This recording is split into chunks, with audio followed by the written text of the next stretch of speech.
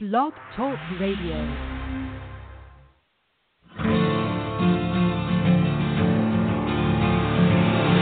It's time to strap our boots on. This is the perfect day to die. Wipe the blood out of our eyes. In this life there's no surrender, and there's nothing left for us to do. Find the strength to see this through. Hello, folks, and thank you once again for coming to Bard's Logic, Political Talk, part of the growing conservative conversation, and part of the Patriot Journalist Network. And you can find the Patriot Journalist Network by going to www.patriotjournalist.com. Again, another very busy week in the news of politics lately.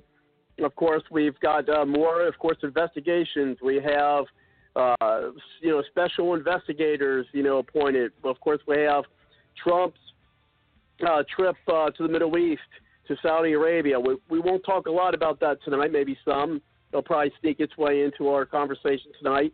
But, of course, we also are going to talk about the attack in England, and we're going to speak of that as well as an article I was sent that, if true, was actually more of a note that's got some information perhaps on Comey we'll discuss in our second segment tonight. It may leak into other segments as well. And so we'll discuss that tonight. We do have our folks in line. And tonight we're going to have a special guest who publishes an edit at gulagbound.com. And Arnold Williams can tell us a little bit more about that. And we're going to get him on the line about his recent article, and he'll tell you more about that, about what's been going on with these investigations and who Robert Mueller is, and perhaps some ties there to the New World Order, as well as some other links that we'll hear. But let's go ahead and get our guest on. Thank you very much, Arlen, for coming to the show. How are you tonight? I'm just doing swimmingly right now. How are you? Oh, good. I tell you what, it's been so busy in the world of politics, and I'd say even now the intrigue. The past, it's been months. Yeah, how about it? I'm glad we have everything settled under President, Bush, and things are going smooth in the New World Order. Oh no, something else happened. What was that? I guess, yeah, I was like, what year are we in, Arlen? Something happened in the plan, and we don't have. I guess maybe Jeb was supposed to lose to Hillary. I guess that's the way it was supposed to be. But that's what I think. Yeah. Don't know how Donald could have made it, but he did. It was an act of God or something. Yeah, you. To my recall, you weren't the biggest fan of Trump running. No, he's kind of scared me, but I did a series of interviews with an expert in narcissism, frankly, about Donald, and tried to figure him out. And it turned out that I think he was right. He settled down, and figured out that Mr. Trump, President Trump, is not, is not like the Hitler type. Got to mention that name and get it done at the beginning of the show, or some of the other dangerous people. But he's more like a celebrity narcissist, like Paris Hilton or the Kardashians, and it turns out that tends to be true. He's not doing anything harmful. He's doing wonderful things. He's trying to do very good things for America. And on the side, he, has his little Twitter flame wars with Arnold Schwarzenegger about, who can do the reality show and who's failing. So it's kind of okay. It's kind of okay. But yeah, he's been wonderful by comparison to what some of the fears were. I have to admit that happily. We'll see what happens. Good. Do you think he's going to survive? Well, I tell you what, I certainly hope so. I was talking to someone who's I went to the Lincoln Reagan dinner for the Republican Party some weeks ago, and I met a young Republican there. He's just fresh getting into politics, and he already corresponded, and I need to get back with him, but about how he's actually. It sounds like he actually wants Trump to get impeached. It sounds like he says, I want a Pence presidency, and here's my theory on that. You tell me what you think. You think if there's any accuracy there, then we'll move on to what the article you read that one of the things I want to come on for is I don't want a Pence presidency, and this is why. I think that Pence is a pushover. I think that if he became president, he would be a pushover. I think the powers that be, New World Order types, whatever you want to label them, I think they would easily be able to control Pence. I think that's one of the reasons why Pence, instead of Newt Gingrich, was picked by Paul Ryan to be the vice president. Actually, if you looked at polls and things of that nature, now we can believe a lot of polls, but through my understanding, there's a lot more support for Newt Gingrich to be the vice president than Pence when they were talking about those two. But if you remember, there was inside the Republican Party, there was the Never Trump movement that was getting close, if not in the convention. And, we're talking about, here in July. And so, you had Paul Ryan wanting Pence. And as soon as Trump picked Pence, well, what happened to the Never Trump movement within the Republican Party for the most part? It died. It left because I think that they got marching orders from Paul Ryan saying, hey, look, he picked the guy I wanted. Leave him alone. Let's get him to be president. And I would not be surprised if back in his mind he's, with these other establishment types say, well, you know what? We'll go ahead and get all this, controversy, even though supposedly he's still supporting Trump. I don't think that perhaps that's genuine. And then actually wants to get, because think about it, if Trump gets impeached, that leaves him one step closer to the presidency. Not that I think, and then what happens if there's any kind of scandal, around Pence? Not that I really think anything like that would happen, but if it was, well, who's next in line? So now whether to answer your question more succinctly and whether I think Trump's going to make it, I think that depends on the American people.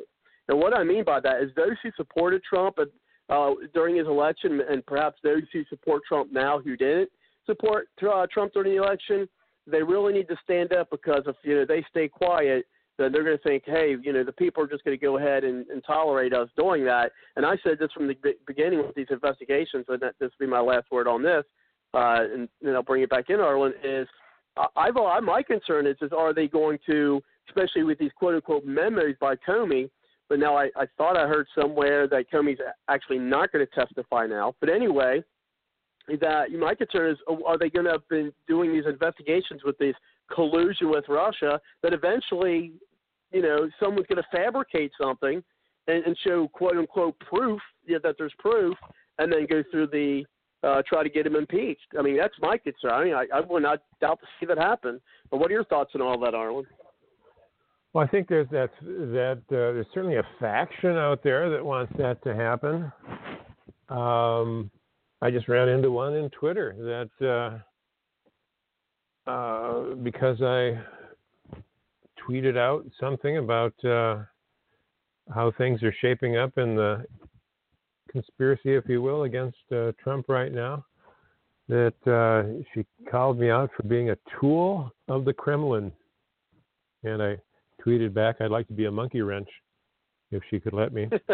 And I think there's that sentiment out there in the high ranks, though, in the powers that be. I think that I suspect that they consider that a contingency. And what concerns me also is some of the stuff that people like Mike Chernovich and Dick Morris have been finding out about the White House staff, about how it's been so stocked with communists from the Obama administration, plus skewed by the some of the people hired toward the Rhino faction. You know, we there's this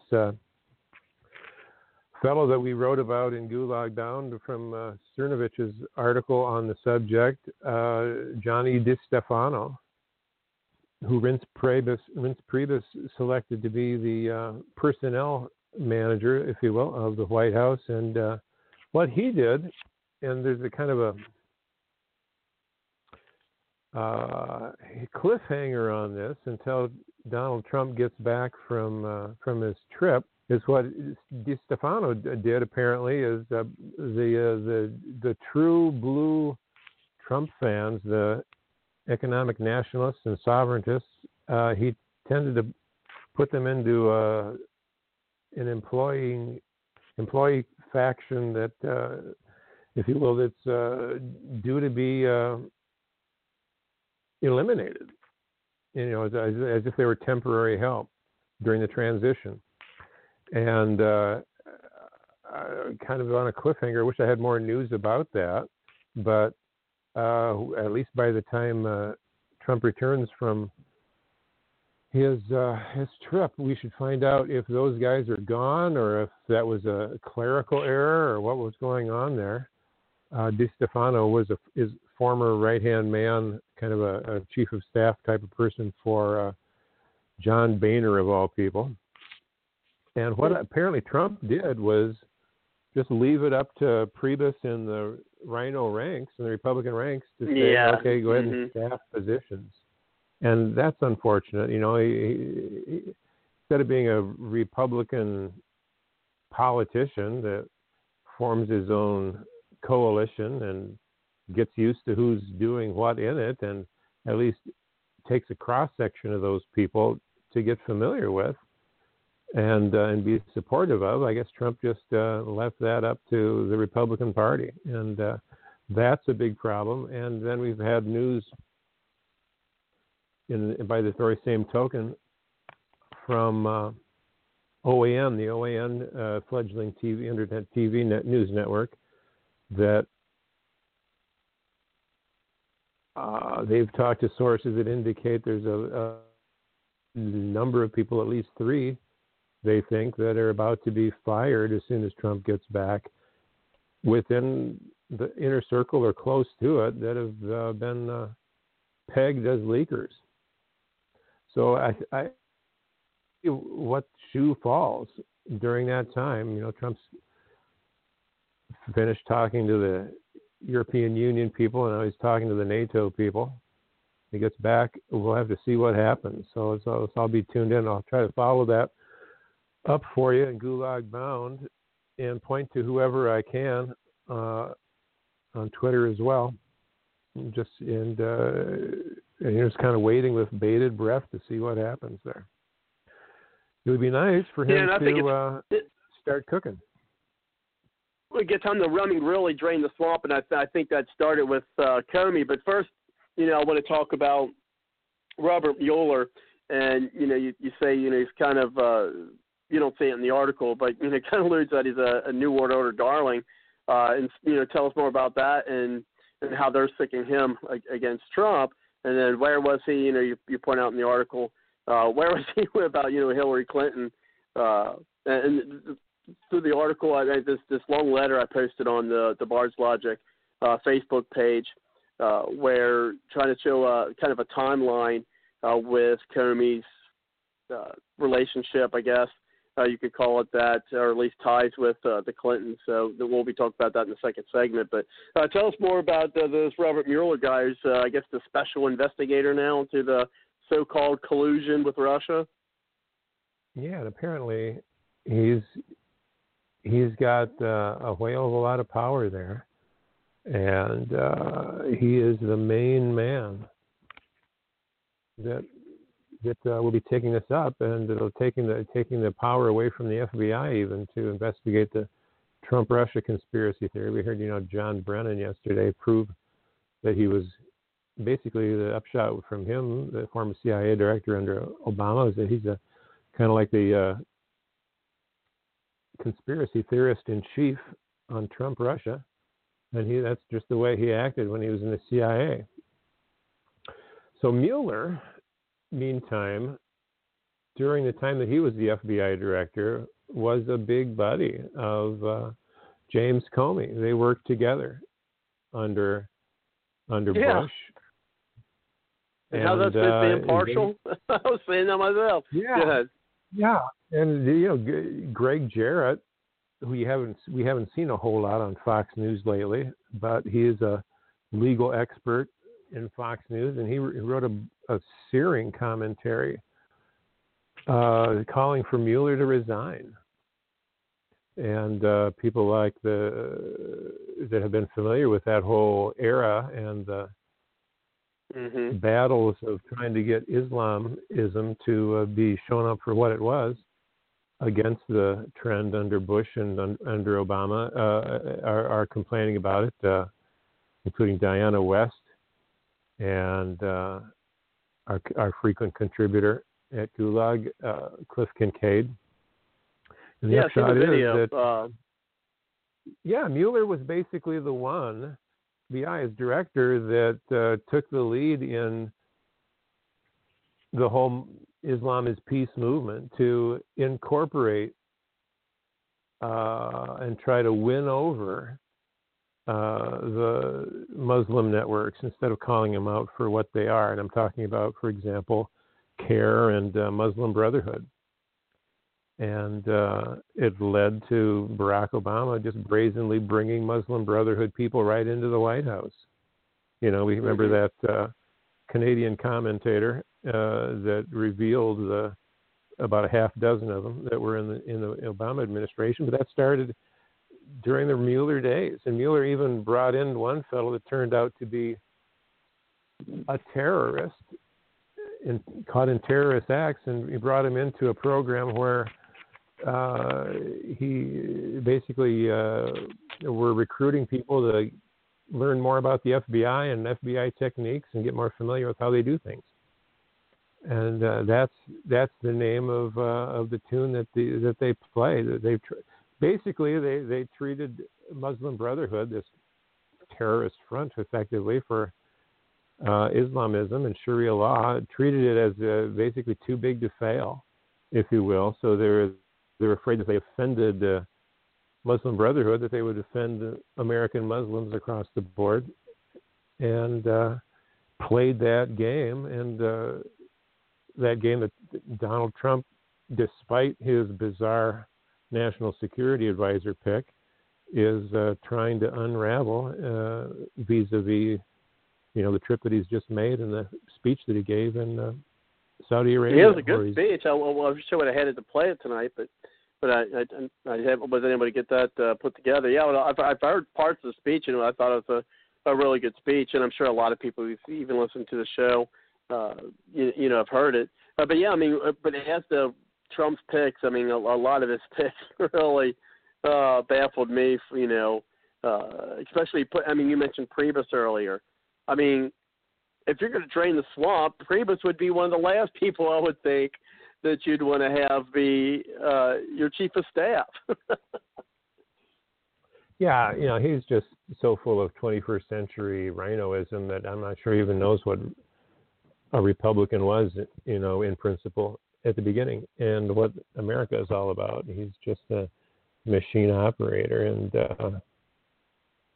Mr. Go Along to get along. So I don't think that he's a nasty guy myself, the way he behaves.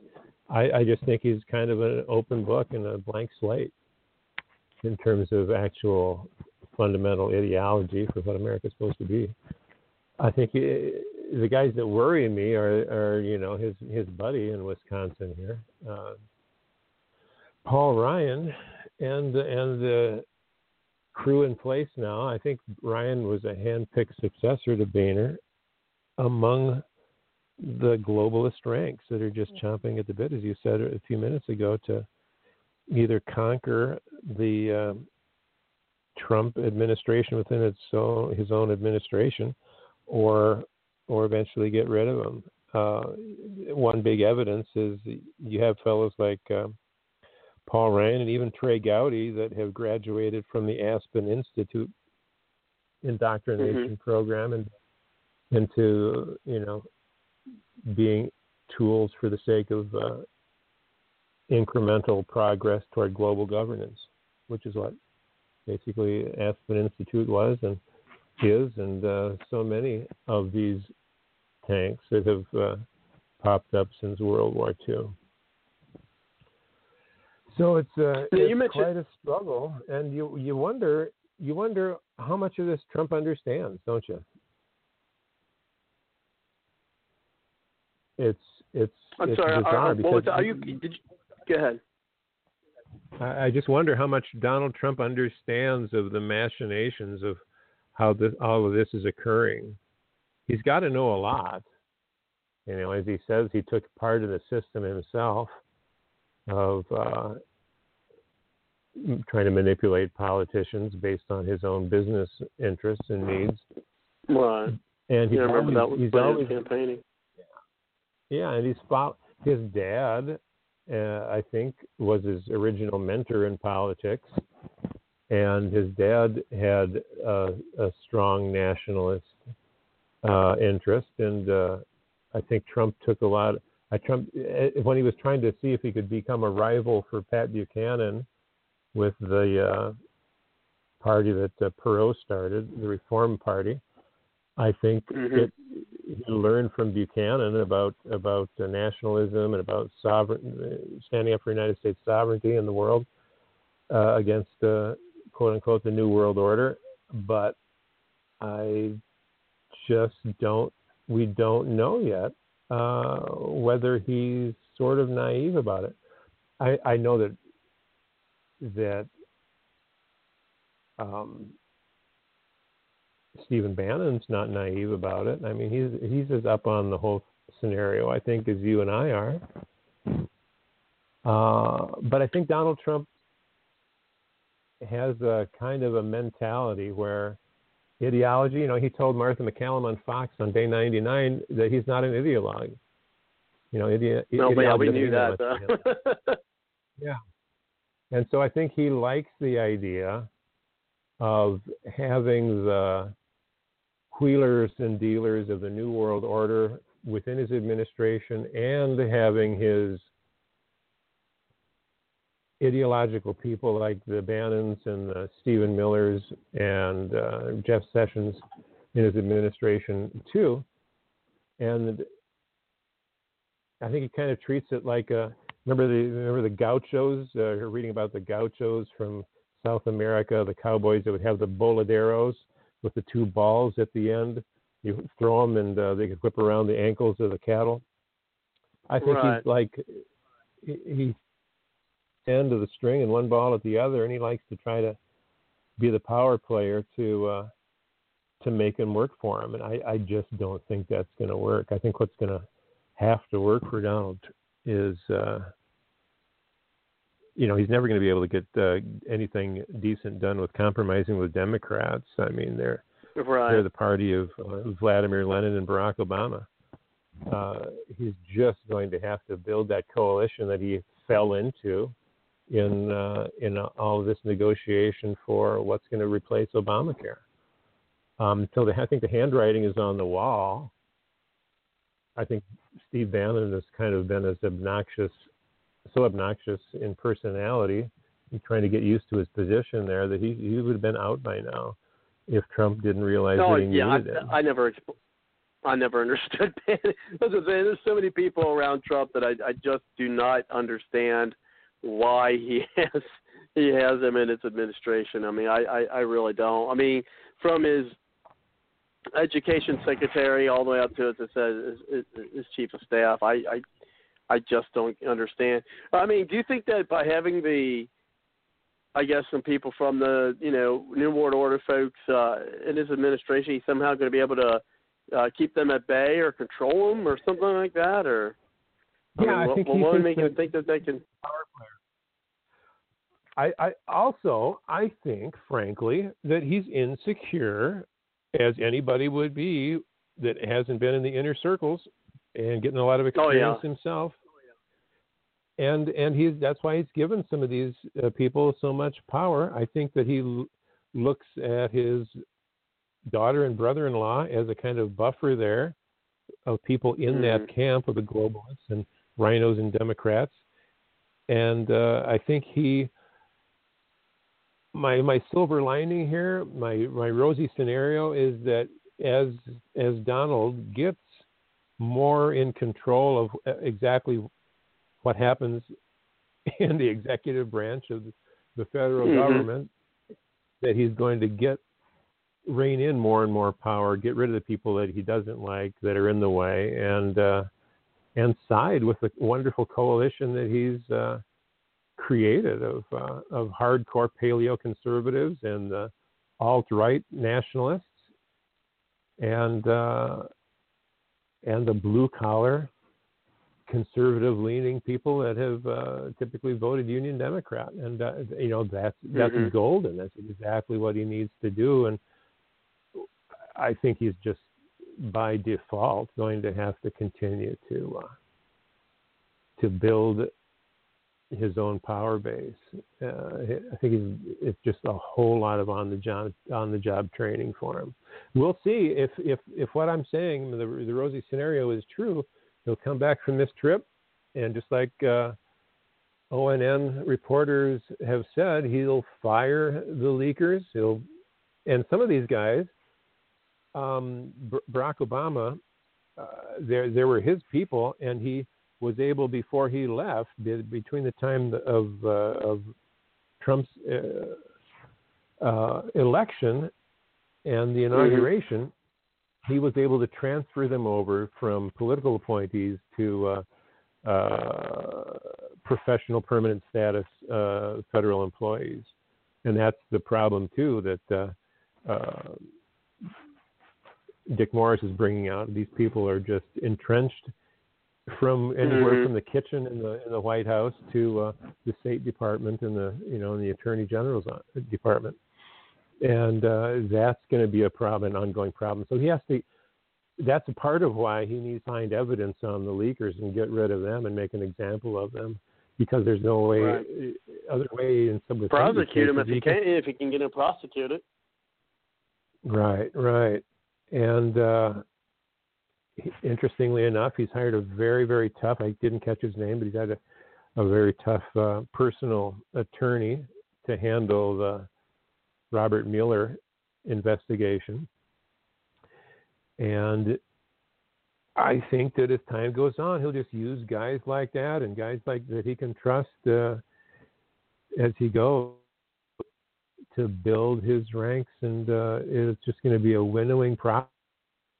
Desperately need an 8-year Donald Trump presidency in order for him to really be able to get things done that he really wants to do. And all the indications are great. And look at this budget that has come out. It's an actual budget. Like 3-point-something budget that he wants to do cut? Yeah. $3.8 trillion cut or something like that? And, he's made these promises for things like Medicare and Social Security to preserve them intact, but that remains to be seen.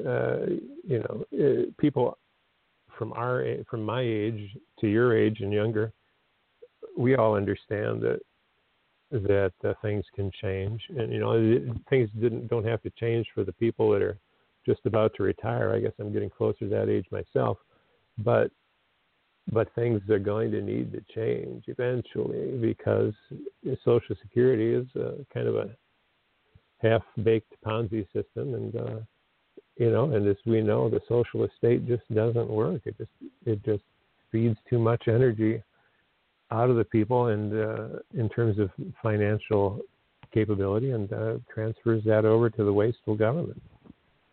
So I think we just desperately need 8 years of Donald Trump, and then find out who comes up into the ranks. See if Ted Cruz is the guy after that, or if somebody else that is learning on the job in administration. Two things on that. One is, I know that I got a lot of heat, from folks who were like, "Oh, you're all about Trump," and then they were real. I mean, I even lost.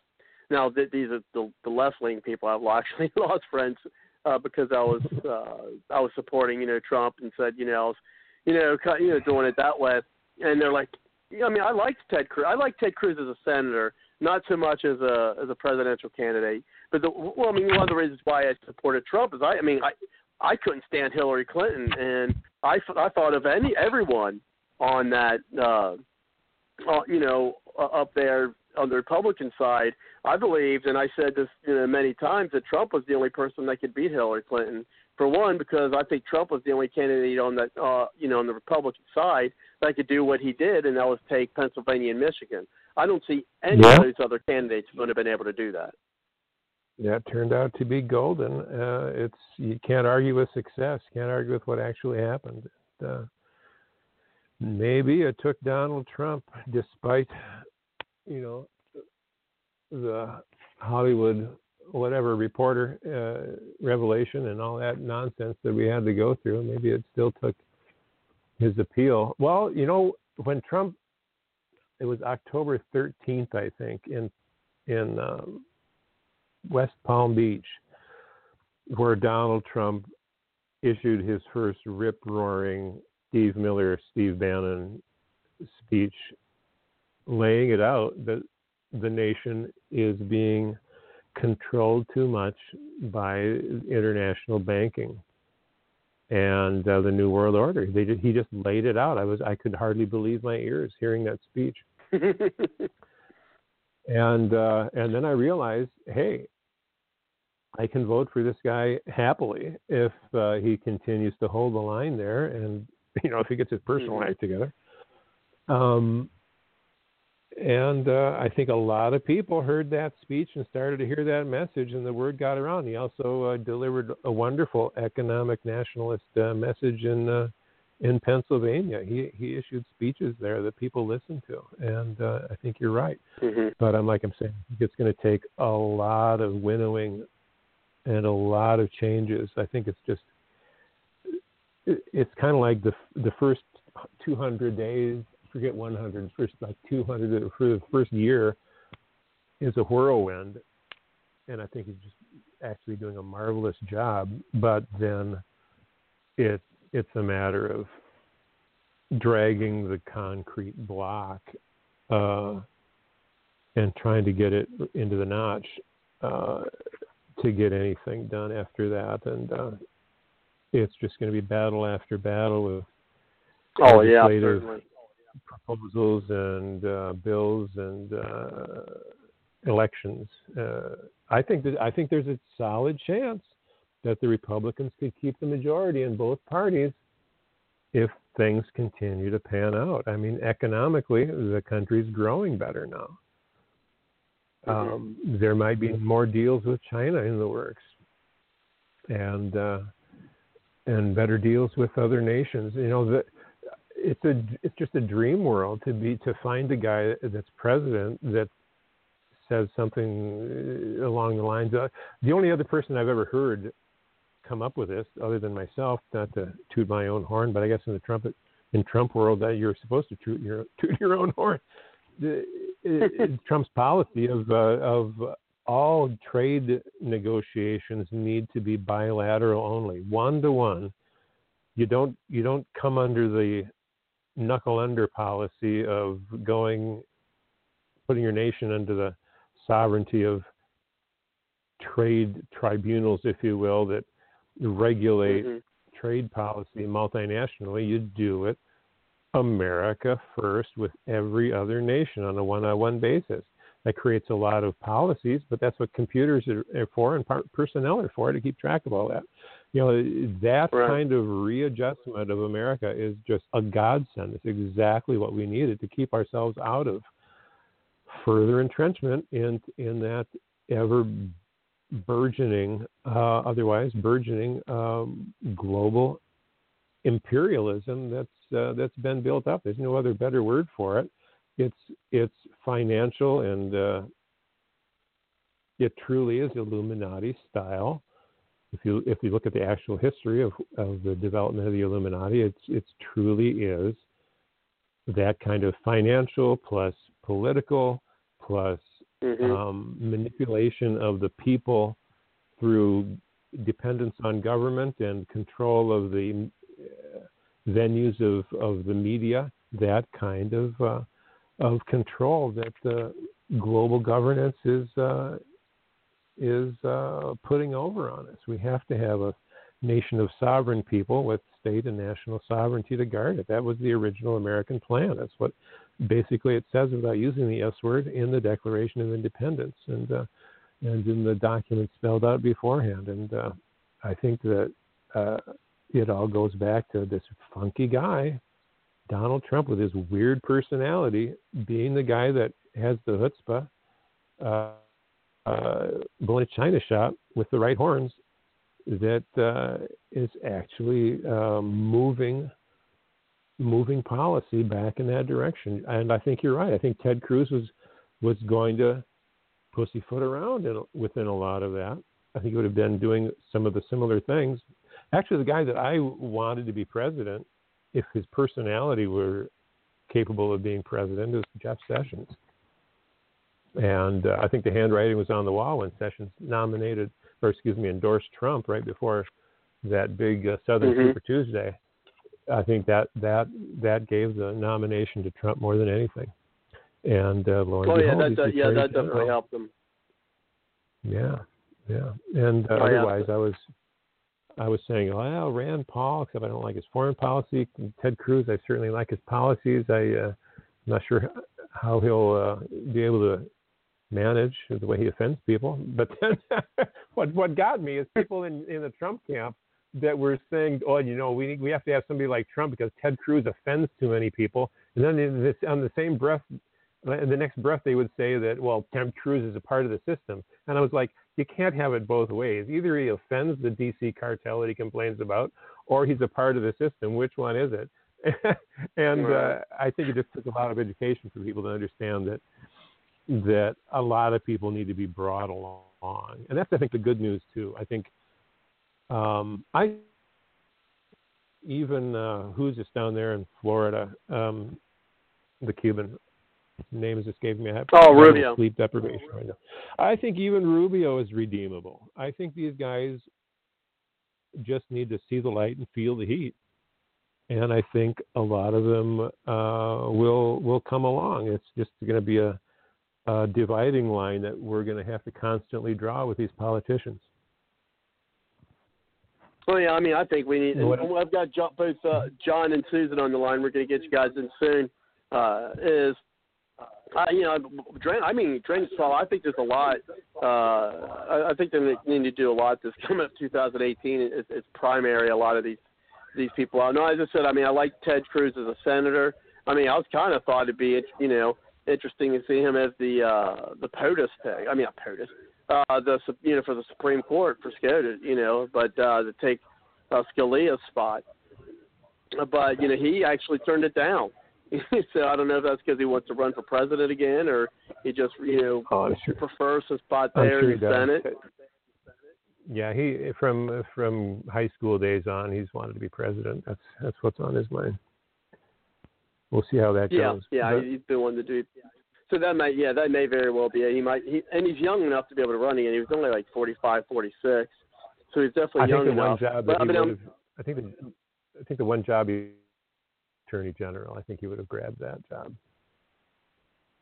I think he may have. But that's not a lifetime appointment. So you could be Attorney General, for 4 to 8 years, and then run for president, after having that on your resume. I mean, personally, the person I would see would be maybe an up and coming. I don't think Rand Paul could have. I mean, after Trump, I think Rand Paul would have been maybe the second person who might have been able to beat Hillary Clinton. But I don't know. I just don't know if he could have taken some of the states that Trump does. And we are going to get you on the line, Susan, then John. Sure. I think an upcoming star in the Republican Party who maybe be ready to be president, and I think maybe after 4 years, when Trump runs again, I think he needs to, Pence seems like a nice enough guy, but I think he needs to dump Pence and get somebody on board to get them experience, someone like Matt Bevin. Now, I'm a little upset with Matt Bevin right now because, he came on the show about 3 times when he was running for office. And now that he's governor, I can't get, I talk with his press secretary, but I can't seem to get anything scheduled with the guy. So it's like, come on, Matt. Yeah. You come on when you're campaigning, but now that you're governor.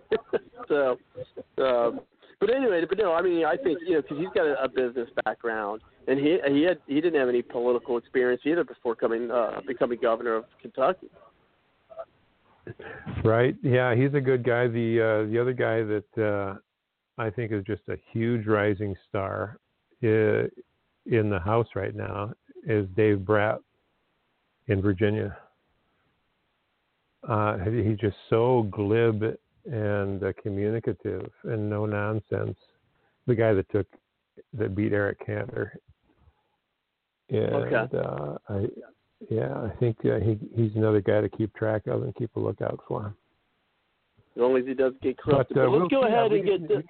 We need Trump to survive in the meantime. Yeah, let's go ahead and get Susan on the line, and then John will get you in as well. Thank you very much, Susan, for coming to the show. How are you tonight? What? Hi, Susan. Hi. Can you we hear got me? a little background going on. We got a little. Do you have a speaker phone on or something, or the speakers on your computer on?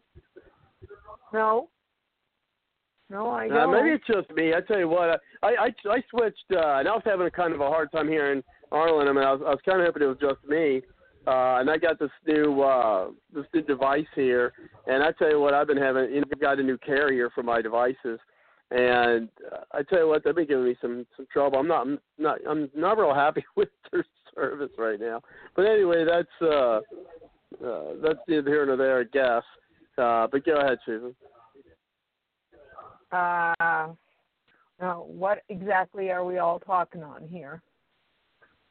Well, haven't you been on the line for a while? Just a little while. Well, you said something about the attack, and then you were talking about rising stars, so I was a little confused. Sure. Well, I guess the pressing issue is Donald Trump going to survive and take the reins firmly in his hands and drain the rising level of the swamp in his own administration right now? That's my concern. Well, I really don't know. It's not just him, it's all they all need to know what they're doing, and that includes Congress. And he can do what he wants, but if Congress don't do, then it's a moot point. It has to be teamwork. So, and as for Rand Paul, I disagree with you. I love his foreign policies. And Ron. We wouldn't be in the trouble we were in if we went by them. And the Constitution, Declaration of Independence, and the Bill of Rights. And what George Washington and Thomas Jefferson said, and the Monroe Doctrine, and what Eisenhower and General Smedley Butler warned us about the war complex. I think I've got enough backing on my side to prove my point on this. There's lots to like there. Keep our nose in our own business.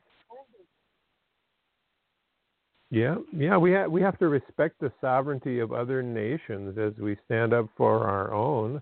What in the world? That's the thing that really bothered me about the Benghazi hearings is none of those Republican House members that were grilling Hillary Clinton and the Obama gang ever really asked the question, what were we doing in the first place, backing the Arab Spring and the overthrows of the governments of Tunisia and Egypt and Libya? And look how that's turned out. What was that about? And why was the United States behind it? Yeah. Well, Iran goes back to 1952 when we helped to overthrow the leader there and install the Shah. And before then, we Great Britain offended that guy so much that he did what offended Truman. He went to Russia for more and more aid because of British petroleum. I like the Shah of Iran, and we turned on him. And I personally think Assad, I've been criticized in my own group for this, but I'm standing with Assad. I'm sorry. It's the rebels that are causing the problems, and we need to quit meddling because every time we stick our nose in, we just get worse people and worse people and worse people and worse problems. I have to agree with you. I think Saddam Hussein was doing horrific things, but he was better than ISIS, and he let Christians survive in his nation. And under Bush, they were routed and had to leave their homes in a number of those cities in Iraq. And I'm not sure that general freedom has ever recovered very well in Iraq. I agree with you on that. So I guess we can't go back in time and correct it. Really, seriously, it's a sad deal that we can't. But unfortunately, we can't time travel. So and we know who was to blame for the Shah. It was Kissinger and Carter, Republican and a Democrat. Right. Let's bring it up to date, though. What do you think of H.R. McMaster? What an oddball that guy is for Trump to have brought into as National Security Director. I don't understand that. Yeah. He's got some good ones. He's got some bad ones. So I don't. I like Ben Carson as one of his picks, but And maybe McMaster's going to be one of the guys whose head will roll. We don't know. Maybe he's one of the leakers. I tell you, if Trump doesn't fire people when he gets back, if that hasn't proceeded like that OAN report a couple nights ago said, things are going to look bleaker and bleaker. But we'll see. He's either the strongest, smartest president, or he's the stupidest, weakest. I haven't figured it out yet. So it's one or the other, I tell you. I think he's a 70-year-old that needs to learn like a 23-year-old fresh out of college and take the bull by the horns and maybe unlearn what he's learned that isn't right and about how to get things done. I think he's got a lot of political principle. I think he's more ideological than he wants to give himself credit for. I think he just needs to trust his gut feelings a lot more too. One thing I didn't like about one thing that bothered me about Trump, and then we're going to get Kelly. We're going to get John on the line. I know you want to talk with Arlen, and Arlen only has about 15 minutes or so. I mean, you're welcome to stay as long as you want, Arlen, but I know you said you had about an hour, and I want to respect that. I mean, as I said, you're welcome to stay long, but we will get John on before you have to go. But one of the things that kind of bothered me, and I even remember when Trump and Newt Gingrich came here to Ohio, and he was saying that he was going to have a place in the administration. And first, I thought that place was going to be the vice president, really, and then after that, I thought maybe he would end up being the chief of, Gingrich would be chief of staff or something of that nature. But he hasn't played. I mean, Gingrich hasn't played. I don't know if it's by choice or oversight on Trump's part. I know there was also some type of overseer that Gingrich was going to be, when it came to corruption within the government. But I haven't seen any kind of, at least overt part for Gingrich to play in the administration. And even, he said, Gingrich is going to be somewhere in, because he was one of the early and few, for that matter, conservatives that actually supported Trump, pretty much from the very beginning. But let's go ahead and bring in John. So we'll be able to get John in here. John, thank you very much for coming to the show. How are you tonight? Oh, I'm doing well, thank you. One of the other aspects that I'm a bit concerned about after watching the last 100 and some odd days is just like we spoke about, last year during the campaign season, the people down ballot, the congressmen and stuff, they're continuing to just consolidate power through all these bills they're passing in the Congress. And I don't know, which ones have reached President Trump's desk and he's, approved or vetoed to know how it's going. But and like you guys were saying earlier, you're concerned about some of the people that he's brought on as a part of his cabinet and his administration. And there are just so many of those people that are in bed with corporate America and these globalist corporations that it's going to be hard for Donald Trump to even try to do anything. And you know, from the get-go, I was not a Trump fan, but now he's my president, and yeah, I did throw my vote towards him because, like you, Robert, couldn't stand the thought of Hillary Clinton.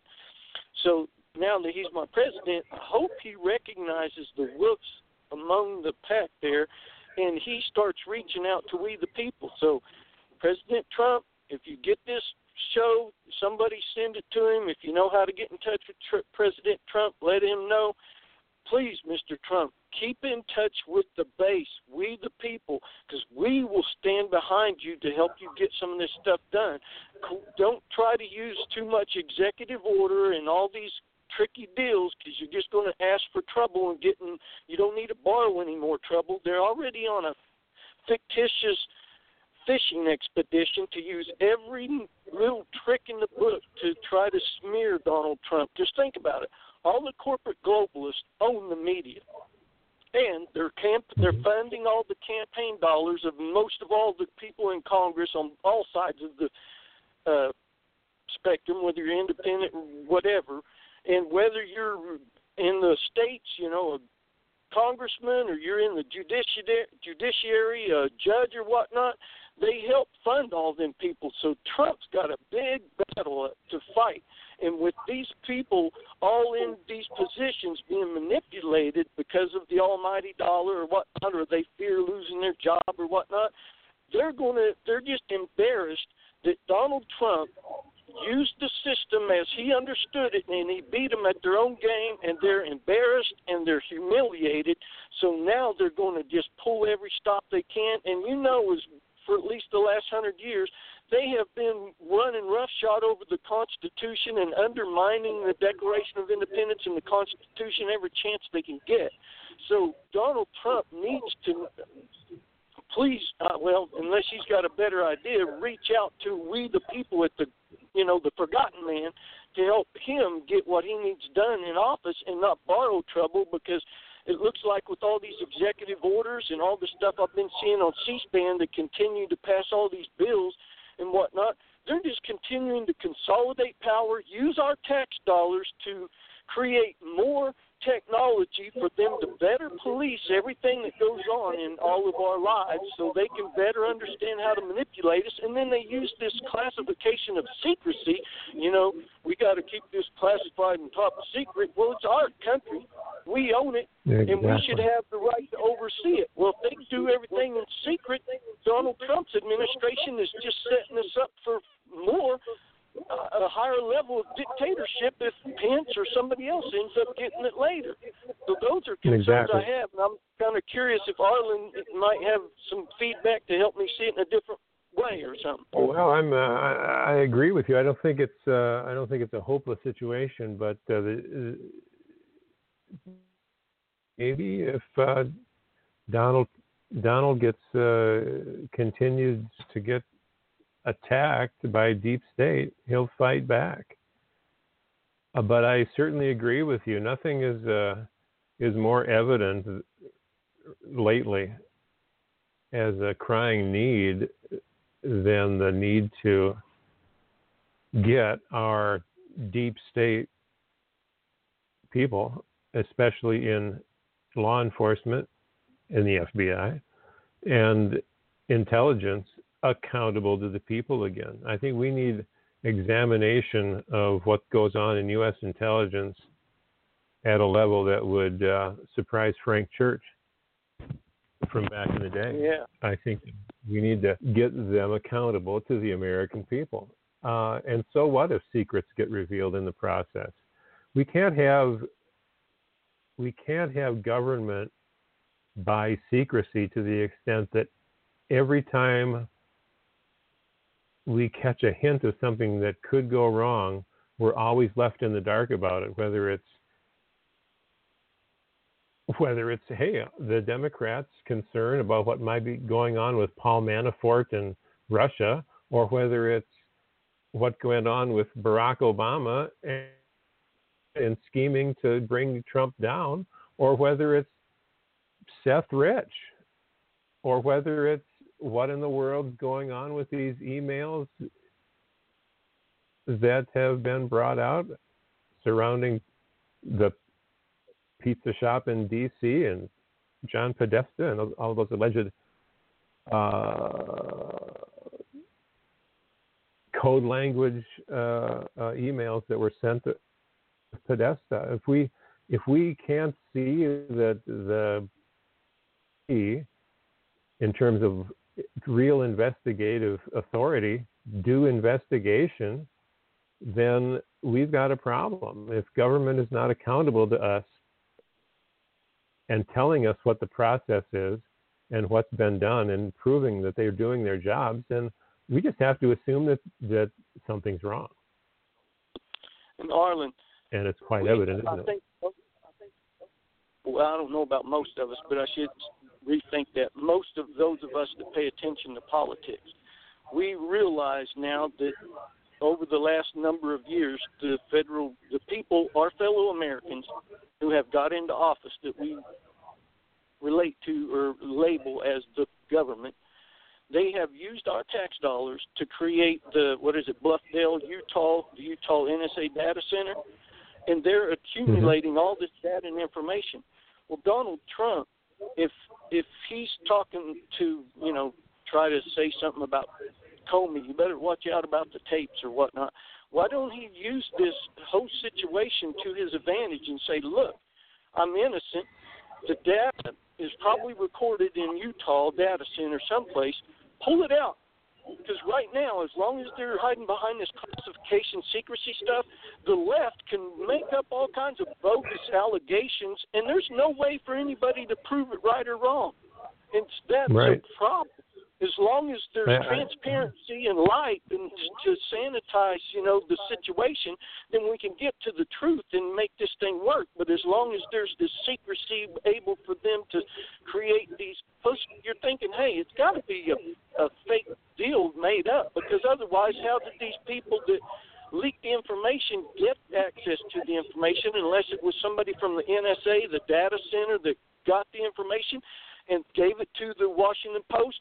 Or there was more people in that room with Donald Trump than what we understand, or there's other people that's getting access to data, from a legal standpoint. It's just confusing. It just makes it even more confusing. And I'm like going, hey, why don't we, the rest of us Americans, get to use that same data center to go make sure that all the people that work for us in our government are being held accountable for what they're supposed to be held accountable for? That's unfair. We don't get the same privilege or immunity. Yeah, maybe this Trump-Russia special prosecutor and that whole attack on Trump will have a backlash.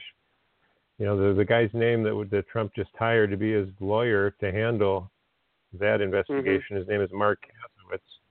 I looked it up. And what he needs to do is get guys like that and Sessions, et cetera, Bannon, to be his core strategic group that fights the battle. And I don't think Trump understands his powers as well as he should. And I think that includes what you just talked about. He needs to do his own.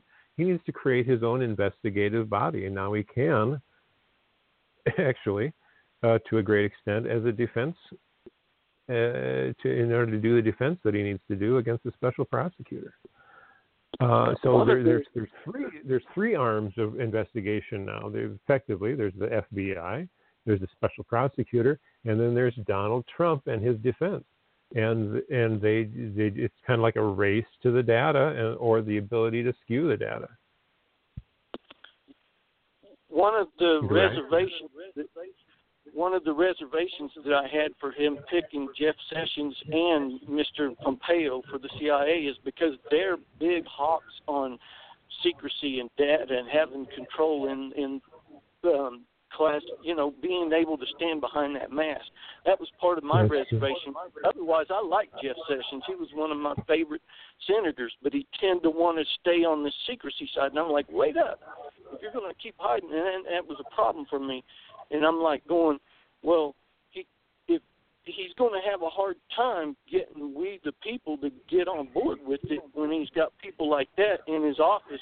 And I don't want to, like blanketly tar Sessions and Pompeo. I'm sure they're good people. I don't know them that well, but what little I do know about them, they're going to help provide a cloak for that type of secrecy, and I think it's a problem. Now, one other issue that I wanted to touch on, and when you guys were talking earlier, is you'd mentioned about this budget, and there was a $3.7 or $8 trillion of cuts or savings. Well, that's a projected cut in savings over what the normal CBO estimate would be for the normal raises that our country normally provides every year when we do budgets. Well, you can't overlook the fact, though, that $4.3 trillion budget is the highest budget we've ever had in the history of America, period.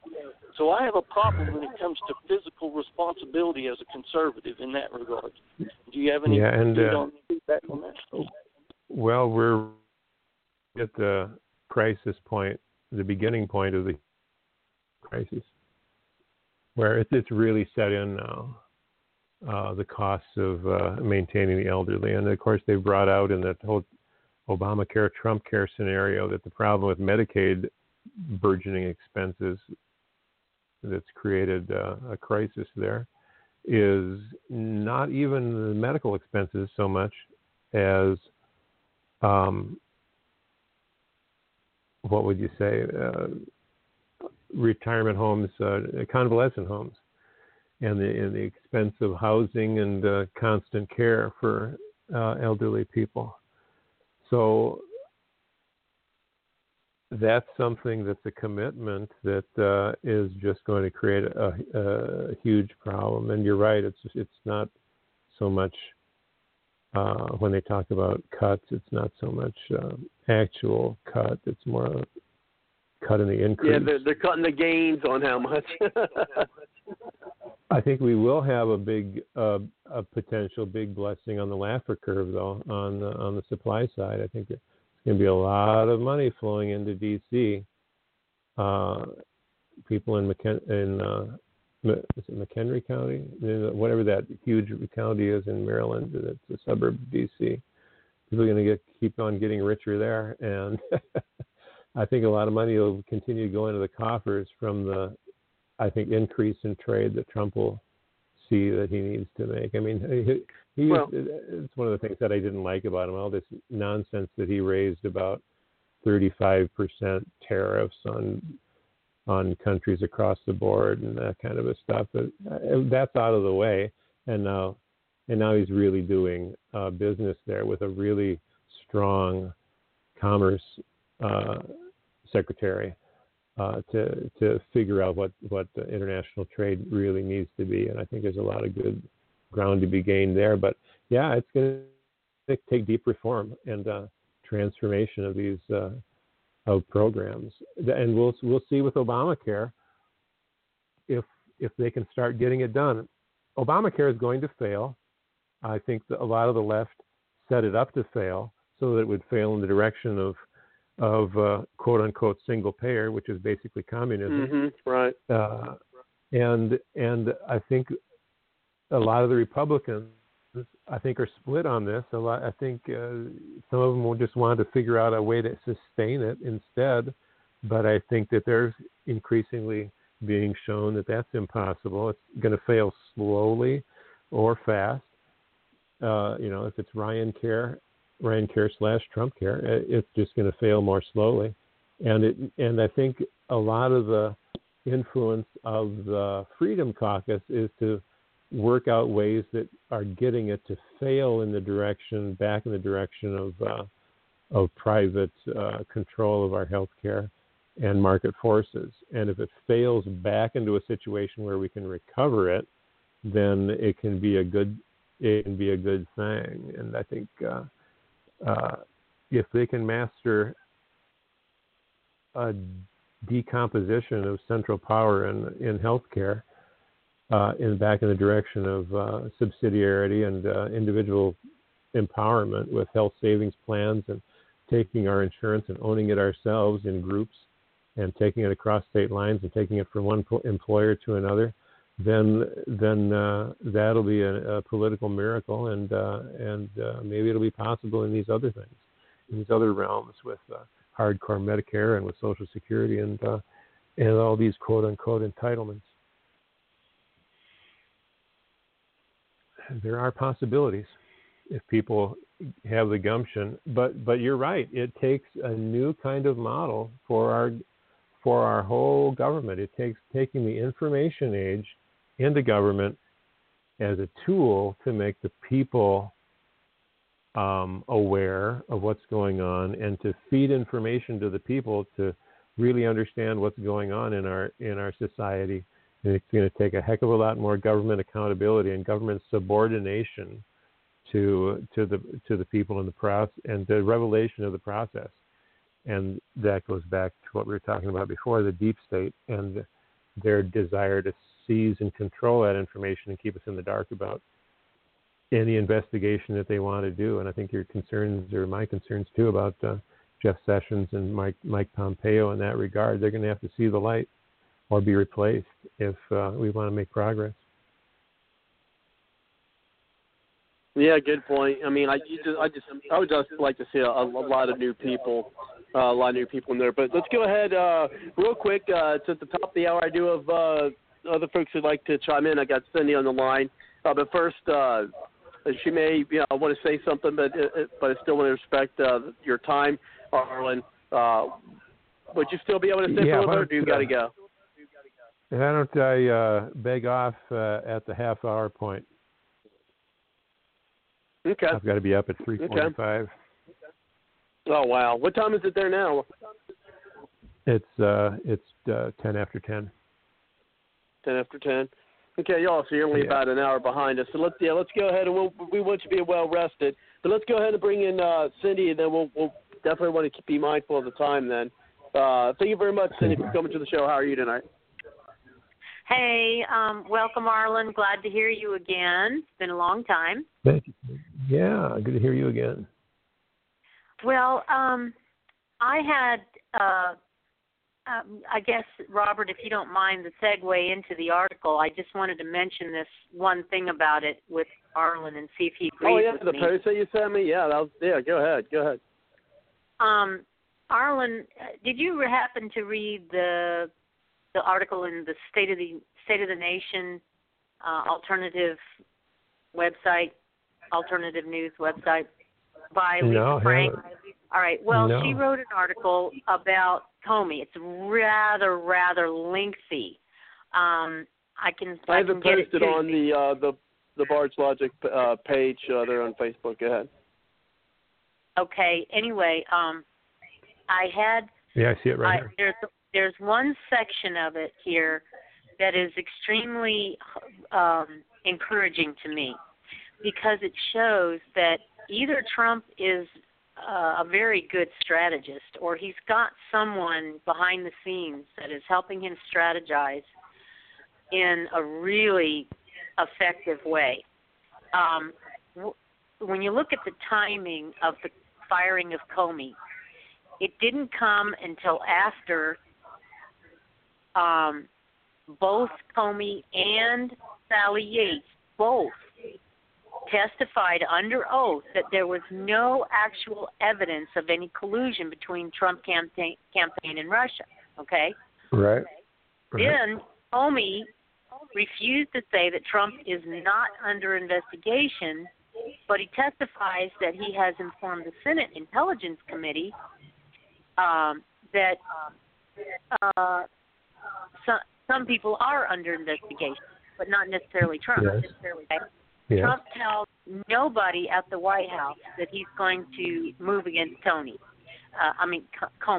So there's no leaks, nobody listening in on his conversations, no little deep state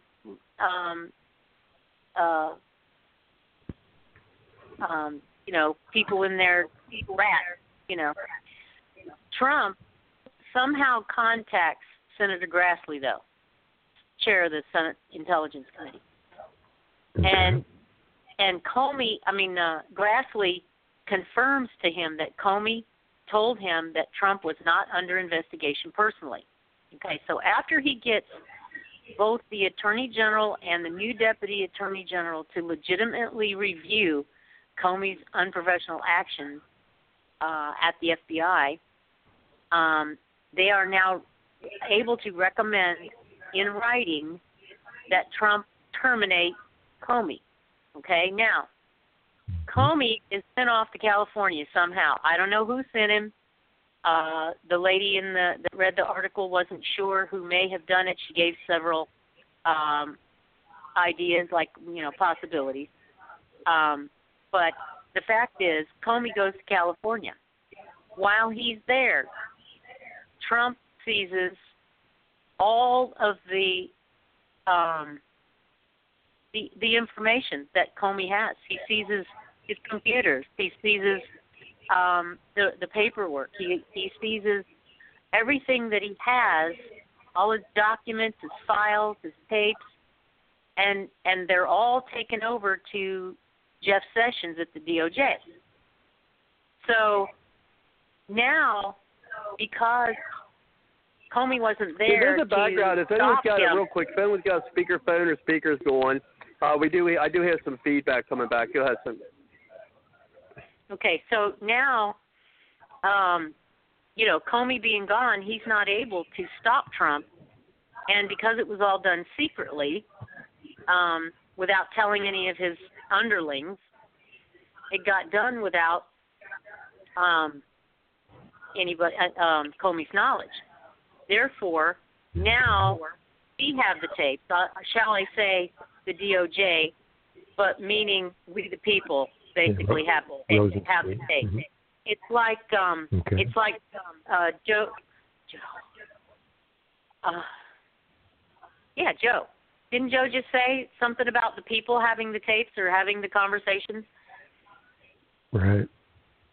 So now we have those things, and they cannot be used against him. They cannot be erased. They can't be mysteriously lost.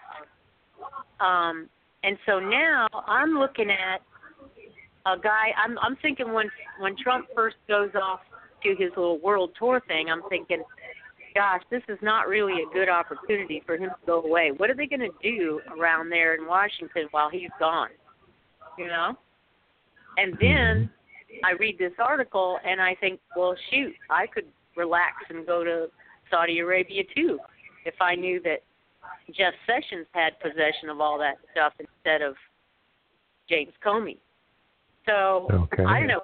Think about the prospects now. Do you think that what's on those tapes are going to exonerate? I mean, this girl goes on and on about what she thinks is going to be revealed is stuff that's going to get a bunch of people in prison if they actually prosecute them. Not Trump, but other. That's an interesting rosy scenario. I tend to shy away from rosy scenarios. People that posit that, people that posit that Donald Trump is such a master at, people toss out 4D and 5D chess as if there is such a thing. I don't think Trump knows the ropes enough to know to do things. I think when he disciplines his mind and knows the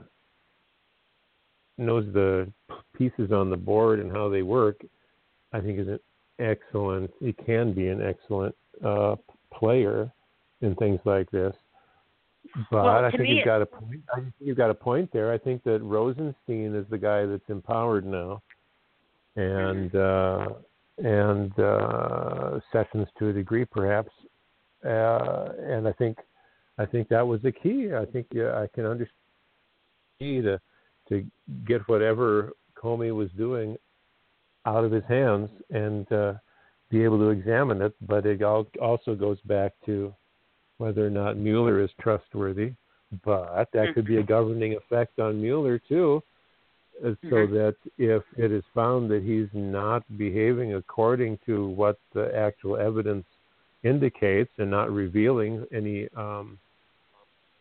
bad stuff going on, whether it's with Comey personally or Comey, Brennan, Obama and Clinton and Podesta, if that's not coming to the fore and being a part of the investigation, then there would be all the reason in the world to get rid of Mueller as well, and Rosenstein and Trump can do that. It is legal and proper to be able to do that if it was found to be either incompetent or don't you feel optimistic because Grassley and Sessions both have access to this information? It's not just Rosenstein that's going to have it. It's going to be all of them. If that's true, Congress is so important. It's so important there, constitutionally and realistically, that they need to have information and access as to what goes on. The American people can't know everything. But eventually, that would also, we should be able that to. Would also, hold on, Cindy. Let him finish real quick. I'm sorry. Go ahead, Arlen. And then time it. It just needs to be in the process of all this. Basically, these guys really kind of need to be. If you were designing this from scratch as a board game or as a constitutional process, you'd give these special prosecutors, or let's take the Seth Rich investigation. You'd give them a period of time and say, you've got to act, and then you've got to demonstrate your investigatory processes, what you've done, how you've treated the data, and the faithful execution of your investigation and the evidence that you've gained, and give that to an administrative overseer that can assess whether you've actually done the whole job and done it honestly. And then after a certain other period of time, that information should go to the public, and we should know. So if that kind of a process is eventually taken, that's what we need. And I think if what you say is true, that's certainly a first step in that regard. Well, I think there's one other piece of evidence that kind of gives you the impression that this has all happened just as this article says, because Grassley and Feinstein both made public statements confirming that Comey had told them that the Russian investigation did not involve President Trump. And Feinstein and I believe even Pelosi made comments to that effect in the House. Yeah. So, what I can. And then the Congress begged off of the investigation. They stopped their investigation and let Rosenstein take it over. So, do they know something too? Is there something in those files that they don't want to touch? What I can see is that Manafort or Kushner or Mike Flynn talked to Trump or talked to Lewandowski and said, or the COO or whatever, and said, well, I've been involved with this, I've been involved with that, and oh, by the way, I didn't reveal that in the documentation. And Trump might have said, well, that's a problem, and we'll just see how it plays out. and that's probably going to turn out to be the extent of it, and which will be, that's not impeachable, but something's there, and I think it involves all of those three guys.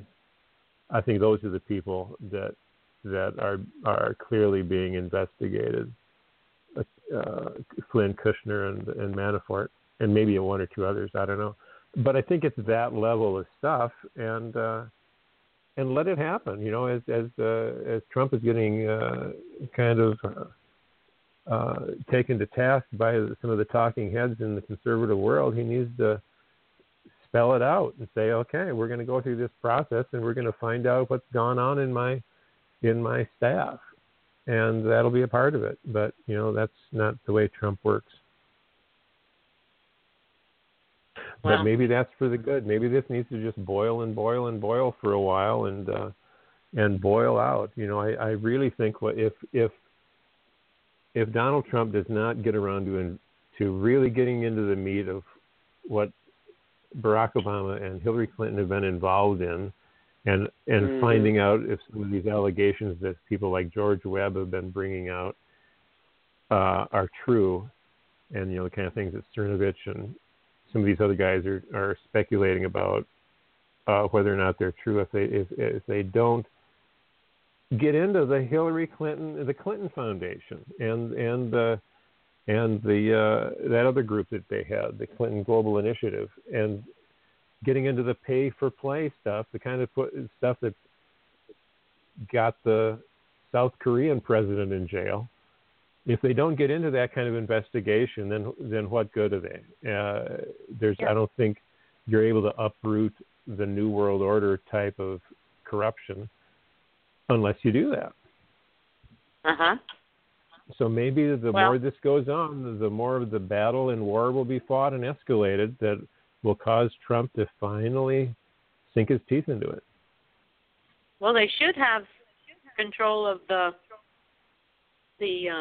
Anthony Weiner tapes too, of the emails, which could connect Clinton's with the human trafficking issue. And once you see what we actually know there from the Podesta emails of how he actually is involved with weird spiritualist, occultist people, and you see some of the code language that's being used by Podesta and his people. That's just that red flag just does not go away. We have to know what that's about.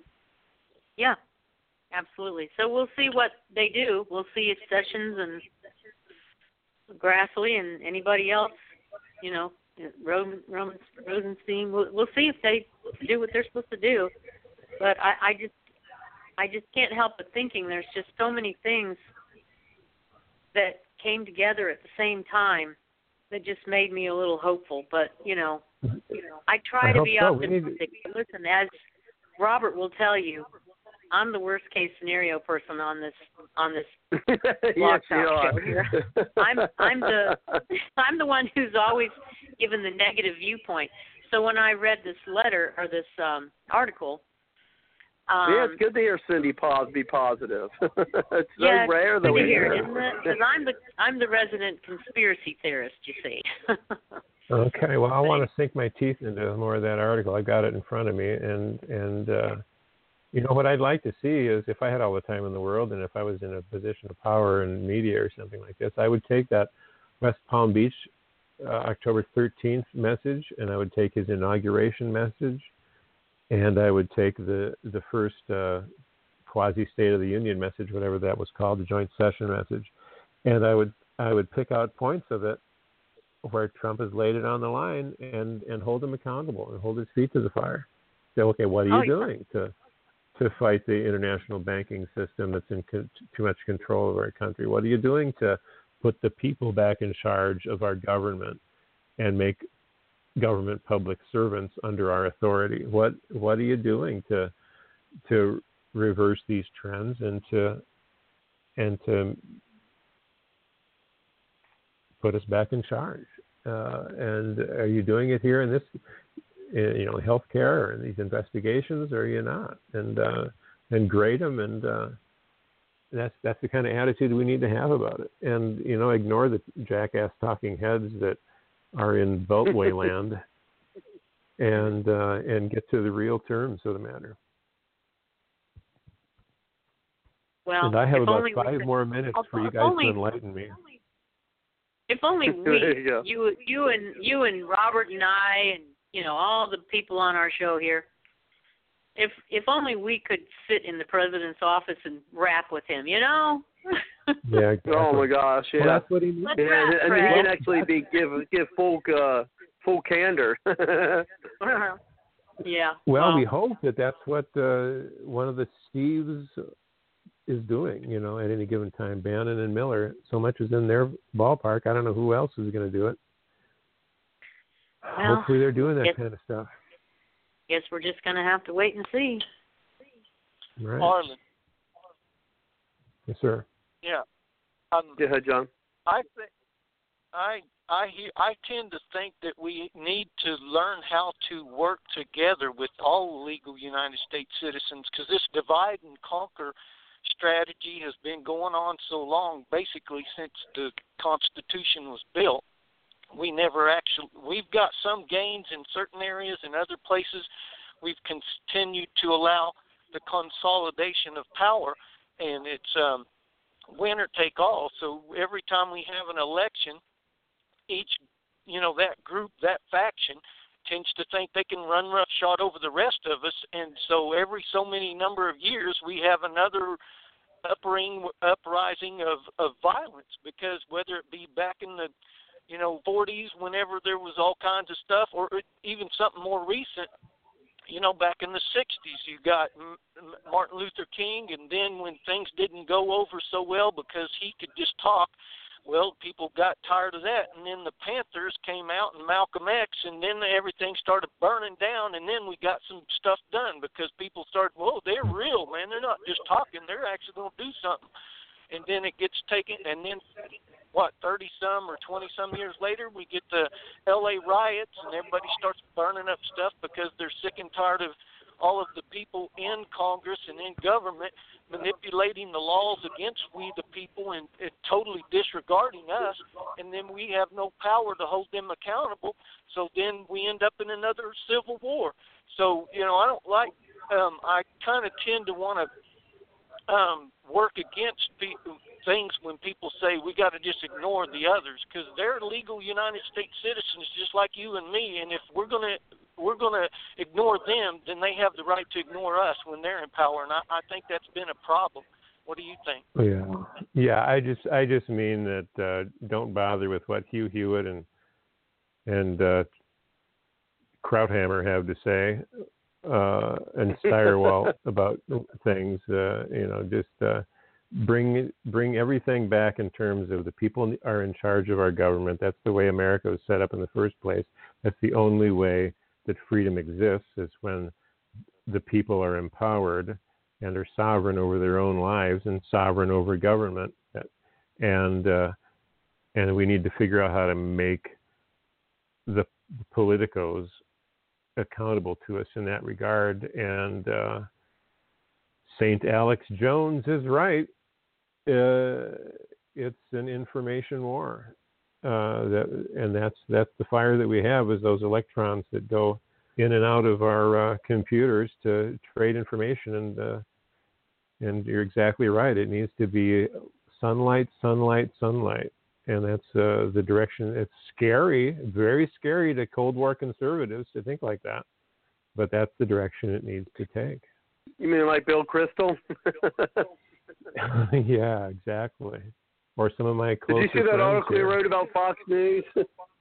we tried to talk about that last week, but we kind of got put put that on the back burner. But well, it's like all these jerks that are trying to beat up Hannity about trying to look into Seth Rich. I mean, those guys. David French, for example, he needs to be slapped a little bit. But yeah, I totally concur with what you guys are saying. That people need to be put in charge, even if it hurts. Even if it hurts national defense here and there. Even if it hurts intelligence, so long as it doesn't get too many people killed in the field. We need a new paradigm, and national defense and intelligence needs to adjust accordingly, where the people are in control of government, and it's that process where we have, just like the Congress was supposed to have control over monetary policy and central banking, where we have administrative control to handle the immediate affairs, where the public servants are accountable to elected officials, the people that we put in charge, and then they're accountable to us to explain what they did and what they didn't do, what the investigations turned out to be and why, and how, and whether it was honest and why they can say that it was. And these processes are economically accountable to us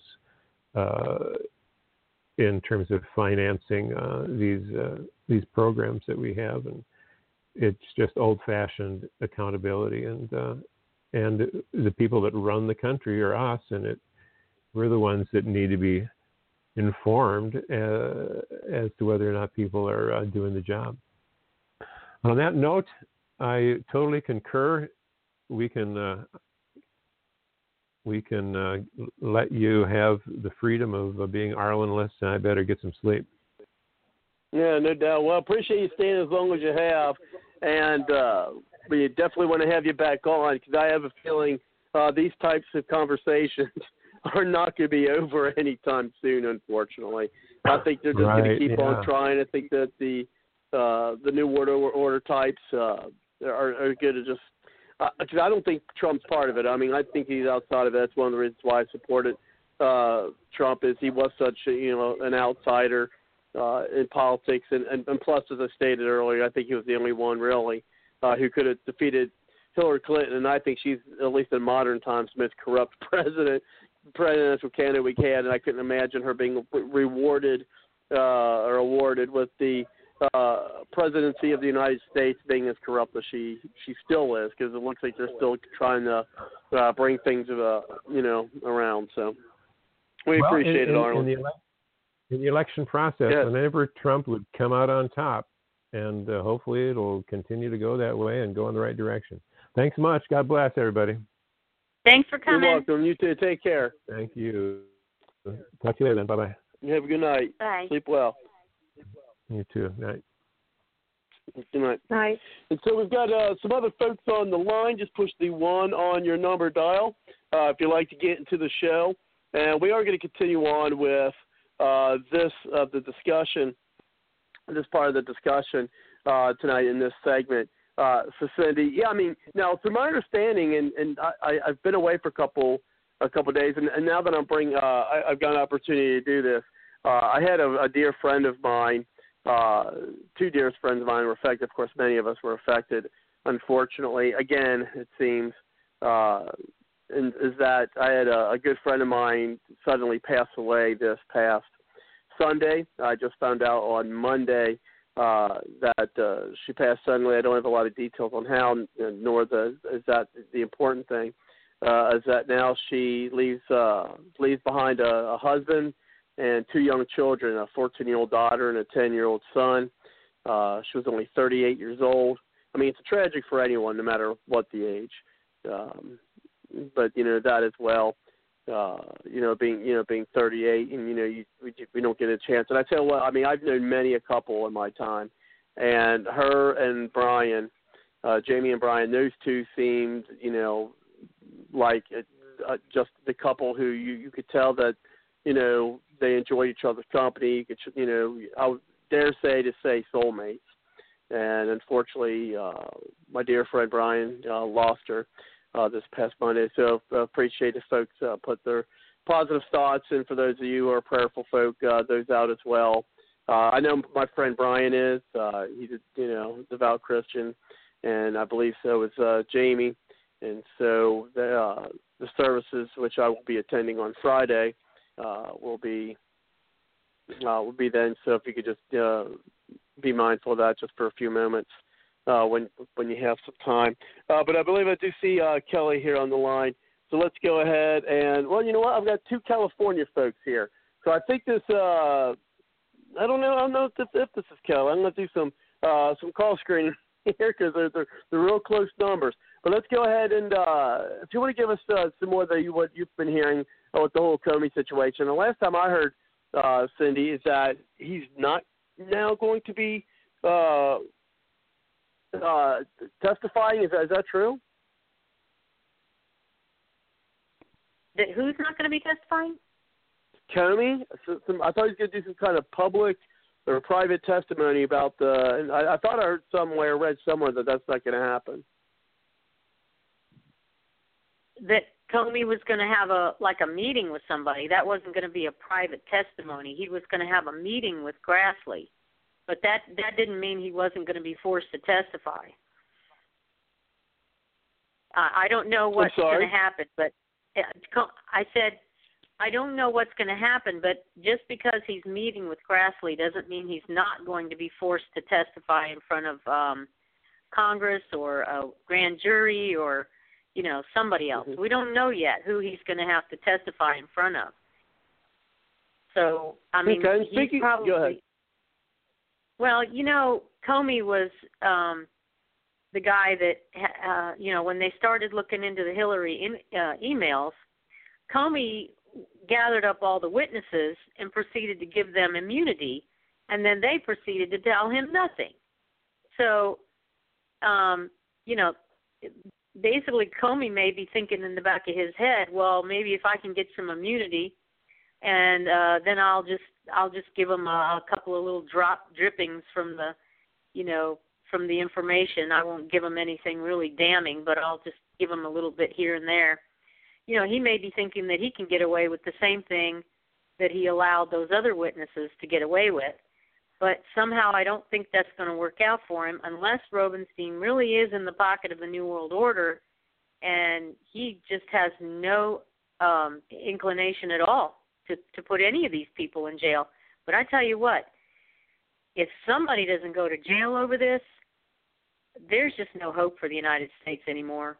There is no hope. If Trump can't get something done, because it is so obvious to just us who know really only snippets of information and evidence. But look at what's available out there, and look at all the evidence that's been suppressed, and there's been nothing done to those people for obstructing justice when they bashed all those phones and those laptops and everything of everybody's.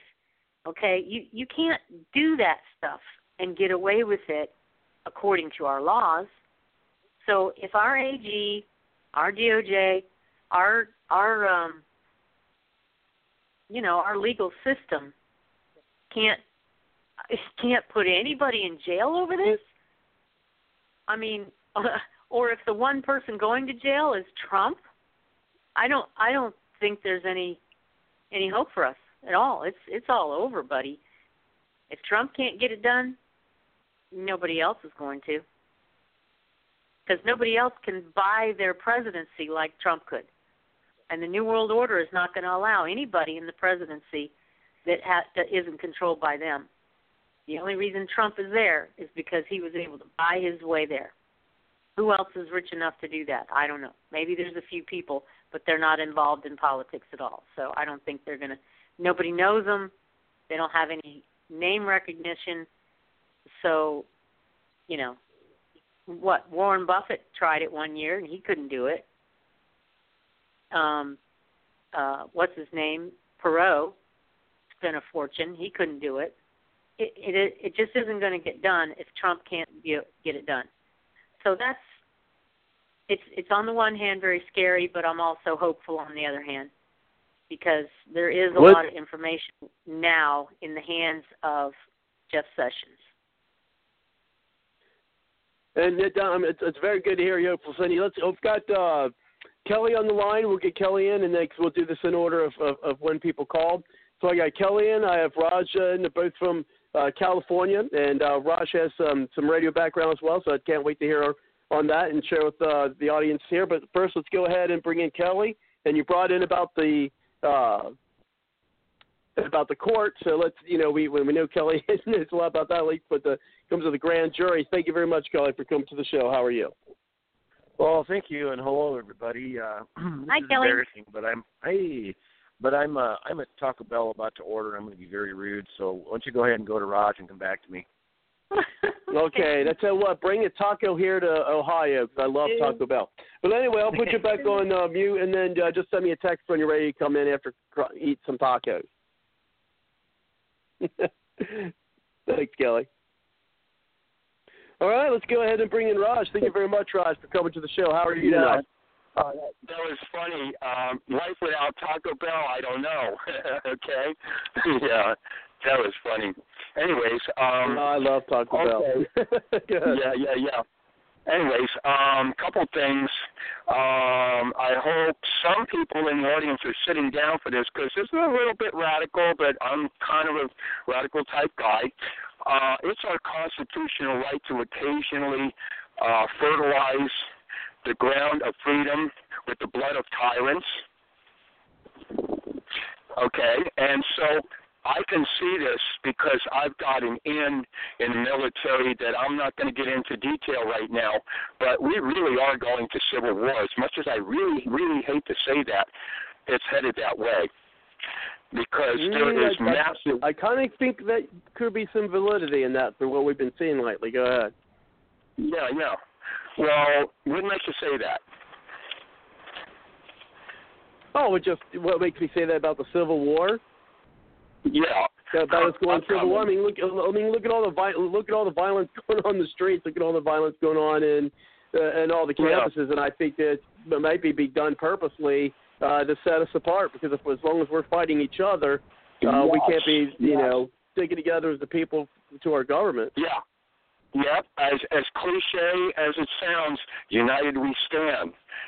And they're trying. The ultra super rich and all that. They're trying to do the divide and conquer, and as long as we're aware of that fact, it won't work. Only to the degree that if you don't know your rights, you don't have them. Am I right? Yeah. Yeah. And so I'm of the opinion that there's somebody, what was that one you just had a little while before me? She was saying something about Trump and bought his way in and all that, and what's his name? That was head of the... That was me, Cindy. Yeah. Oh, okay. Hey. Oh, by the way, thanks for being in there. I've been listening to you guys. You're right on, Anyways, so what I'm saying is, I know somebody that I'm in really tight with, and a few other people that I'm in really tight with that outranks them all. He's called capital S Supreme God. He's richer than all of them, and he takes care of business. Yeah. Thank you. That's Thank right. you. Yeah. That's my God, and if they can't relate, boo-hoo for all of them, Yeah. Well, it remains to be seen, Naj, that whether God is going to put his hand in this and intercede. Yeah. Raj, sorry. Oh, yeah, there ain't no maybe about it. He doesn't deal in maybes. He says this is what it is, and that's what it is, right? And but I'm waiting to see if he's going to. I'm waiting to see if he's going to miraculously intervene somehow. Like, he can expose evil. He can expose corruption like nobody else can. So I'm just waiting to see what he's going to do about that.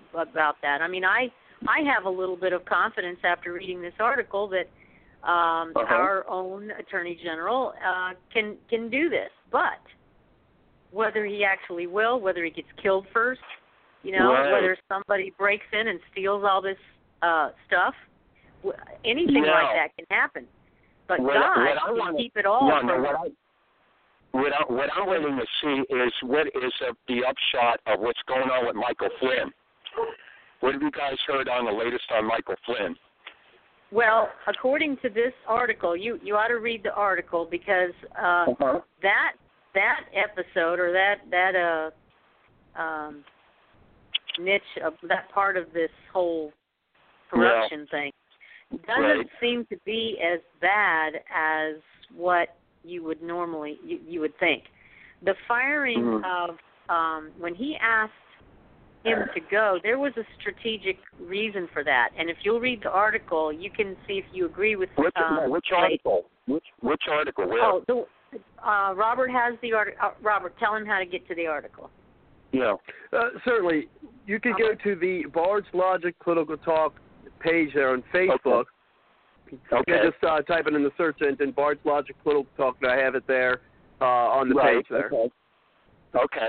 And you'll be able to see. You can go to my if you don't want to have a bunch of ads to look. I don't know if you've got unlimited data or whatever, but if this article can take you a long time.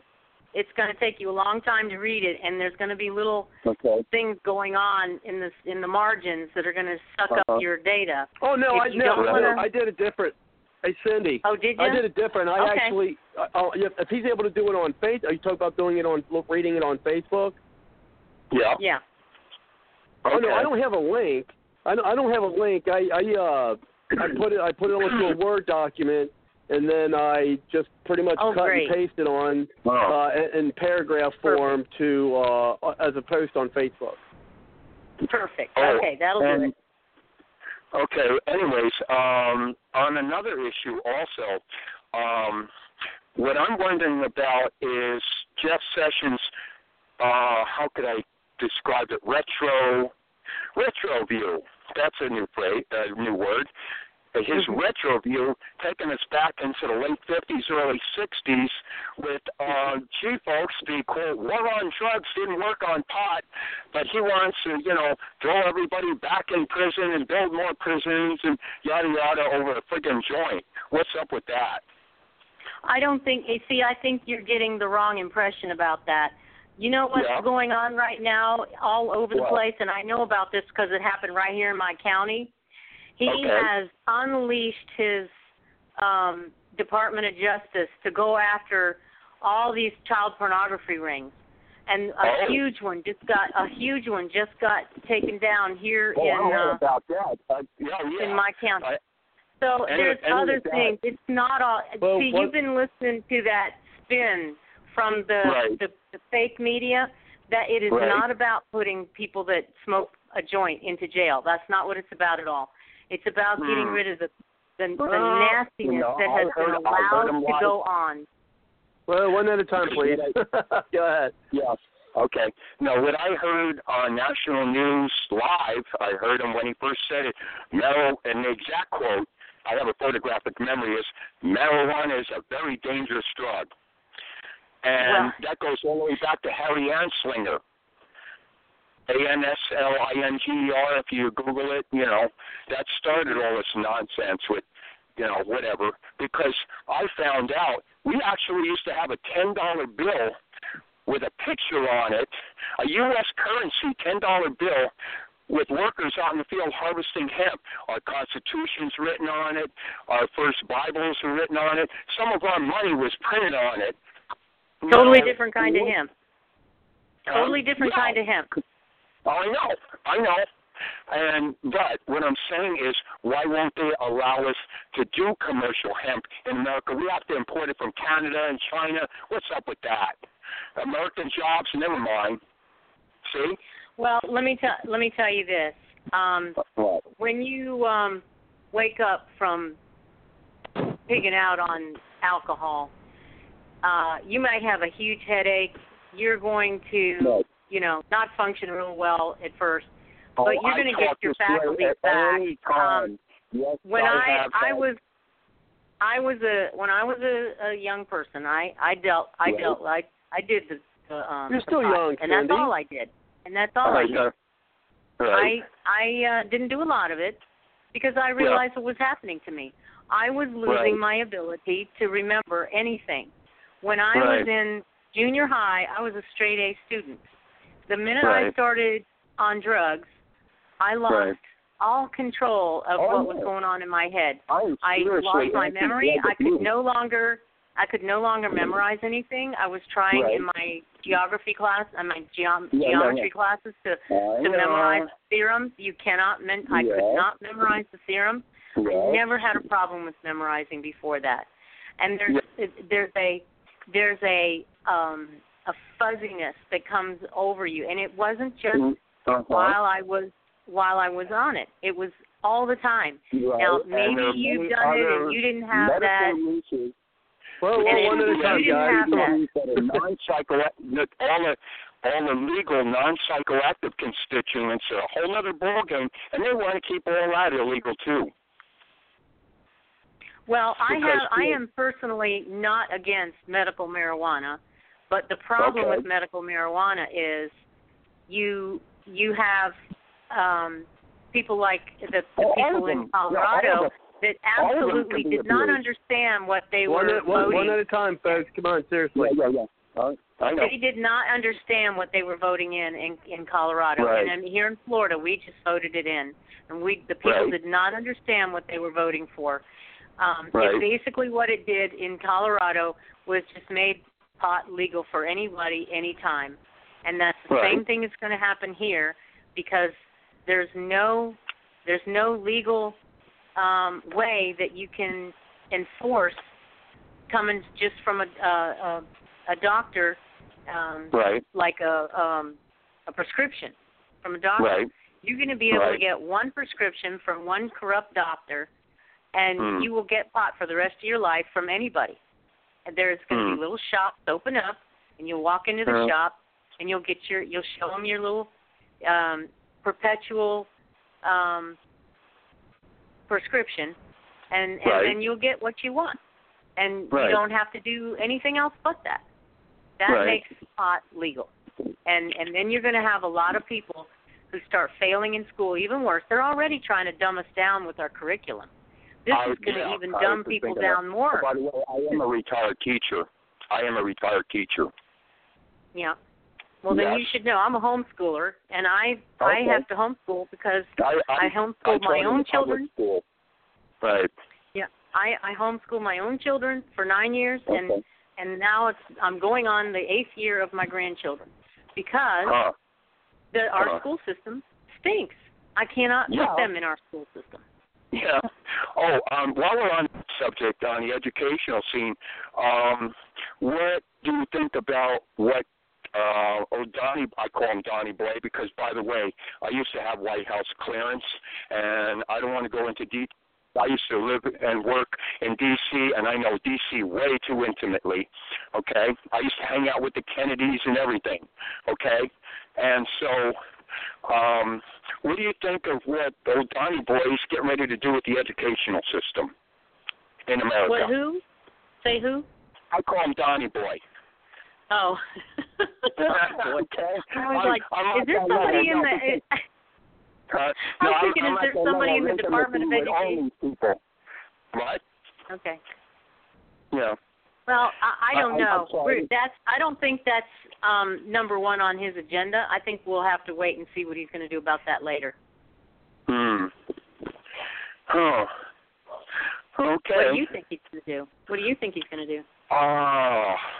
I don't know either because he comes out with so many damn things every week. It's hard to keep track of them. Well,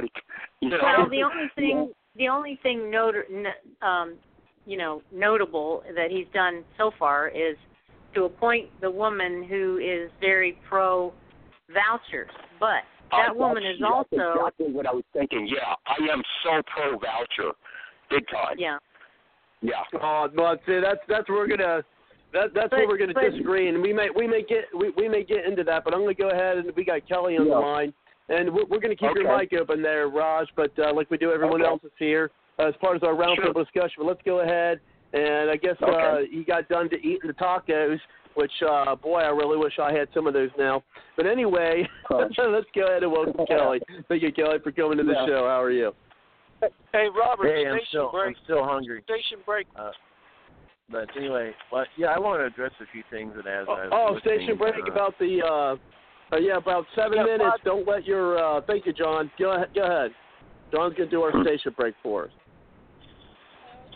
You mean John do station break or? That's what I thought he was going to do. Ladies and gentlemen, you're listening to Blog Talk Radio. Bard's Logic Political Talk. If you want to get in on the conversation, even if you just want to listen, call 347-945-7428 within the next 4 or 5 minutes. And if you decide to want to talk, just hit 1 on your number dial, and our great MC, Mr. Robert, will make sure and help get you in. That's Blog Talk Radio, Bard's Logic Political Talk.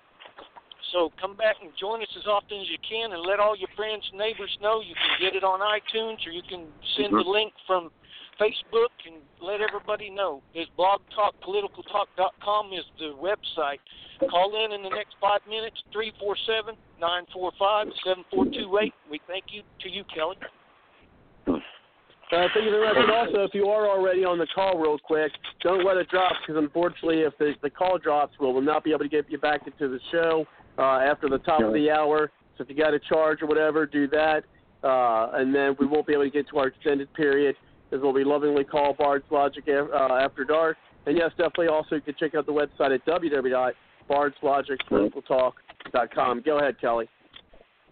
Yeah, I want to hit some topics quick and go back to the Trump situation. Thanks, John. But, in California, the medical marijuana just seems to be excuse for the growers to hide behind, and then you have gangland potential, and it's if you get a grow it for a cash crop, maybe let the locals, but I don't know how that can be done. But over to Raj's statement of civil unrest. I could see some potential problems. I do hope that the grand jury step in. We do have mechanisms. Remember the mics are live, guys, gals. Yeah, Kelly. But yeah, we do have some mechanisms left before civil unrest occurs. And you look at the founding fathers, before they declared independence, they gave them a warning in 1764, and then the Declaration of Rights again in 1765, then 1774, then the Declaration. So there are still proper mechanisms that need to be exhausted before, and the grand jury works behind the scenes. There's a lot of hope here. I know, Cindy, you sounded real frustrated that things aren't happening, and if they can't put certain people behind bars, it's over. And if you look at the Nixon-Watergate situation, Watergate happened in 72, and it took until March 1st of 74 for the famous Watergate 7 indictment to come out, and then the House Judiciary Committee had to look at it, and finally it was August of 74, so basically it took 2 long years. So you're looking at the situation now with, Comey and others, and Hillary, and they have to do plea bargains with people to go up and get the top fish. That's just the way it is. And Comey, when he's, basically, if you get a congressional subpoena, you better show up. Because, there can be arrest warrants if you show up and they're playing games. Even if you have immunity, the sergeant at arms or the U.S. Marshal can have them arrested and throw them in the slammer. Immunity is a very powerful thing to get witnesses to speak. For example, in the Clinton-Whitewater situation, Susan McDougal was given immunity. She was a business partner with the Clintons, and okay, now that you have immunity, this is how it works. Now that you have immunity as a witness, you have to answer the questions posed to you, period. Immunity says what you say can and will never be used against you in a court of law. And judges have to be very, very, very careful how they give immunity, because by accident they might be the top person. So you have to work this out. So Comey is smart enough to go to Grassley. He's from Iowa, home state. And Grassley, I believe, is an attorney, and they have to work it out so that he's not just congressional immunity, but immunity with the judge, and then get before a grand jury. He still may not speak because Comey might be under a death threat. That's why Susan McDougal probably would rather spend 18 months behind bars than answer the questions, because she could end up dead. But so it's a very tricky thing, and it takes a while to work out the terms of immunity. Again, the judges have to be very careful. Congress has to be very careful when they give it and how they give it.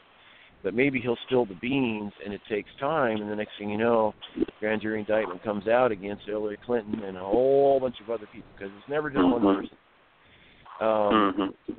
Leland Yee was a state house senator here in California. When he got indicted for trafficking guns and serious arms, there was a long, long list below him. And so these things will take time, Cindy. These things will take time to come to fruition. If nothing absolutely happens, if congressional investigations don't yield anything and grand jury doesn't bring out any indictments, we're going to have serious problems, because there will be civil unrest, because this great mechanism of peace is not being exhausted. So we just have to wait for it. Am I still up on here? Oh, you're on. Yeah, you're on. Everyone's mic has been on. Okay.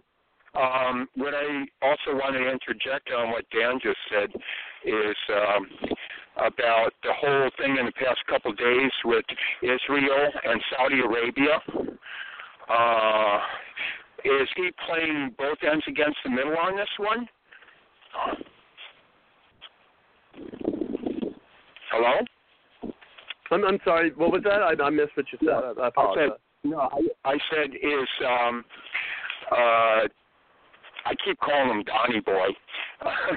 Anyways, what do you think about him in Saudi Arabia, right, making how many billions deal, and then Israel with Jerusalem?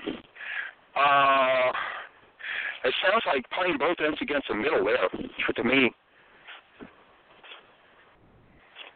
What do you guys think? Well, with being, well, my thoughts are, with them being, the negotiator, I think he's trying to show that, hey, I'm not taking any one side, so to speak. I really think that, and I think he's actually going to want to be the guy as well, because he talks about this, to finally be the person to broker a peace deal between the Palestine and Israel. I really do. Now, of course, some of the things he's saying about doing, like moving all the, I guess all the, I'm having a brain freeze here, all the diplomats and stuff. Oh my gosh, I'm having a brain freeze. Someone help me out on that. What he's talking about bringing in Jerusalem, all the, what's going on with my brain land? Yeah, no, there's also Iran in that mix too. He wants to bring the embassies. That's right. Yeah, gosh, I'm the one. Yeah, think of all bringing the embassies to Jerusalem. So now, I mean, personally, I think I don't think it's going to fly with the Palestinians or whatever people want to call them. Oh no, I think that might hurt with him wanting to broker a peace deal. But I mean, I think that it should be there, and they're talking about the two-state solution. I've heard both arguments, and my personal jury's still out on that, actually. But I think he wants to be the guy, and I think him going out there. But what I want to really, what I want to focus on is his speech telling them, look, you need to root these people, and this actually I think is be a good segue into our next segment, and that's about those ISIS bastard cowards, who decide that they're just going to go blow up and try to kill a bunch of little girls, and how seriously, how brave can you think? Think you're all right. So you're going to go in and you're going to blow up a bunch of little girls. I could say this because we're on Barnes Logic After Dark, and we're not have to be FCC compliant. Is that look, you pussies? What do you mean going in there to try to blow up a bunch of little girls? Well, if you so-called men of this, of this movement, you don't even have the balls to go out, and fight like men. That just burns me up. Now they're targeting little girls. I mean, what kind of scum of the of the earth are you? Right. But anyway, so, him telling them, like, look, you guys got to root these people out. And I'm going to make this point, and I'm going to kind of go off on a tangent. You guys know I don't do a lot on the show. But I tell you, I almost think it's time for World War III. And I'm not talking about going nuclear. I'm talking about you need to get all the nations of Europe, get some of your Asian countries, and you know what? If you are a Muslim country, we're going to blow you off the face of the earth. I'm sick of it. I'm done with them. You know what? We need war. Like, I'm sorry. As you said about the blood of people, whatever. I hate to say it because I'm not a warmonger by any stretch of the imagination, and I think it's a huge waste of resources where I'd rather us be spending this money and resources on the space program. But it's getting to the point when you got a group of people who are just out there killing little girls. We need to say, look, we're declaring, if you're a Muslim country and you harbor these people, we are declaring war on your country. We're going to destroy your infrastructure. We're going to destroy your country. We're going to take your resources, and we're going to kill your people. And if you're a person in that country and you don't like and you don't want to have this fate, then you better do something about these people. We're taking you out. Iran, bye. Iraq, bye. Afghanistan, bye. You're gone. We are going to come in and we're going to, use traditional arms. But you know what? We've got enough of that. Moab bombs and stuff like that to wipe you out. If the people of those countries don't want that to happen, then you better do something about it and give them a finite timeline. This better be done by this time, 4 years, or you're done. You're out. We're coming in. We're wiping you out. We're not. You know what? The word Arab won't even exist on this, or Muslim won't even exist on this planet anymore because you're done. Okay, I'm off my. There's somebody. Thank you. It's okay. We all get on it sometimes. But what I'm saying is there's also a semi-peripheral issue since you got into the nuclear option. What is it? Kim Jong Bing Bong, in Korea, and playing with fireworks lately. So how do we deal with that? Oh, I think he's a non-issue, to be honest. For one, they can't even get a Now do they have missiles that perhaps could affect some of our allies? Sure. But does he have something? Does he have anything, the capability of attacking the United States now? Yeah. And you think that's a non-issue? Really? I think it's I think it's a non-issue. I think it's a small issue. I don't think he cannot. They do not have the capability to attack the United States. They don't. They don't have it. Oh yes. And if they ever got to the point where they could, then we take out their capabilities. I've been getting my intel reports from my people, and I do have lots of military intel people behind me, and they're telling me, get ready for this one. Oh, yes, they are. We don't have a whole naval group out there just, to play tiddlywinks right now, as we're speaking. Yes. So that's not a non-issue. They're saying they do have the capabilities of hitting the United States? Yes, or are we talking about like Hawaii? I've been following this very closely. Ever since he started. Yes. Raj is right, Robert. Thank you. Raj is right. And you know what else? And you know what else? Iran is going to have that same type of capability in what not too different. Yeah. Well, I'm not saying they don't have nuclear weapons. Well, I'm not saying they don't have nuclear weapons. I'm sure they have nuclear weapons, and sure Iran's on their way. But do they have the ballistic capabilities of actually launching a missile that can hit the United States? Yes. There is one. Yeah. And you know what, Robert? They don't. You're talking about people that don't have the same. Now, I don't know about the North Koreans, but the Iranians don't have that same missile block with the mutual. Help me out, Mutual assured destruction. Mutual assured destruction. Yes. Mutual assured destruction. They do not have that in their vocabulary in Iran. Their whole thing about destruction is bringing on the 11th or the 12th Imam. If you can do you can kill whoever you want. You can put your own people at risk. You can do whatever. It doesn't matter. Just shoot that nuke off. That's Wahhabism on steroids is what it is. Exactly. And exactly the point where they have that capability. They will going after Israel first, and just as a test, I guess. And then they will be coming after us. And there's just no ifs, ands, or buts about it. That's why it's so important. Mm-hmm. That's why it's so important that. But this is what's happening. Yeah. Well, real quick, folks. I have Susan. If you're still on the line, I know you got to get going. And if you want to have usually we do this at the end of the show, but since Susan's got to go, let's go ahead and give her an opportunity to do her final thoughts for this evening. Okay.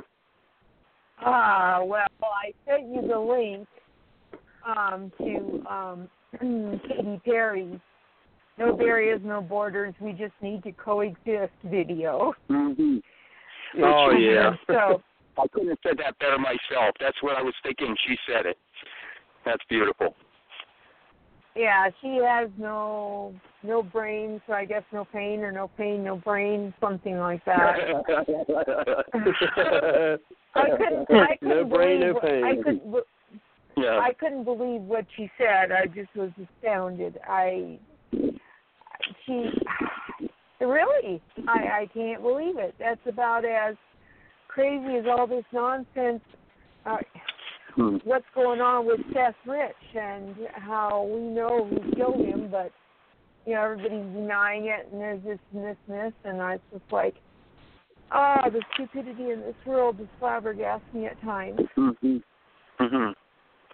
And God still is on the throne, and this is what we got to put our faith in for whatever we understand, God to be. That's the final one in all of this. That's all I'm saying. Yeah, he's in his heaven, and all's well with the world, so to speak. Yeah. So I feel sorry. God's love to all the people out there is what we're saying for real. For real. God's love to everybody. Yeah. I just look at his picture, this Seth, and he's such a nice-looking young man, and he was patriotic because he has T-shirts and flags around him and different things. And I don't know how strong a Democrat, but I know that I believe he was feeding WikiLeaks some information. I really do. And Assange all but acknowledge that. Right, go ahead.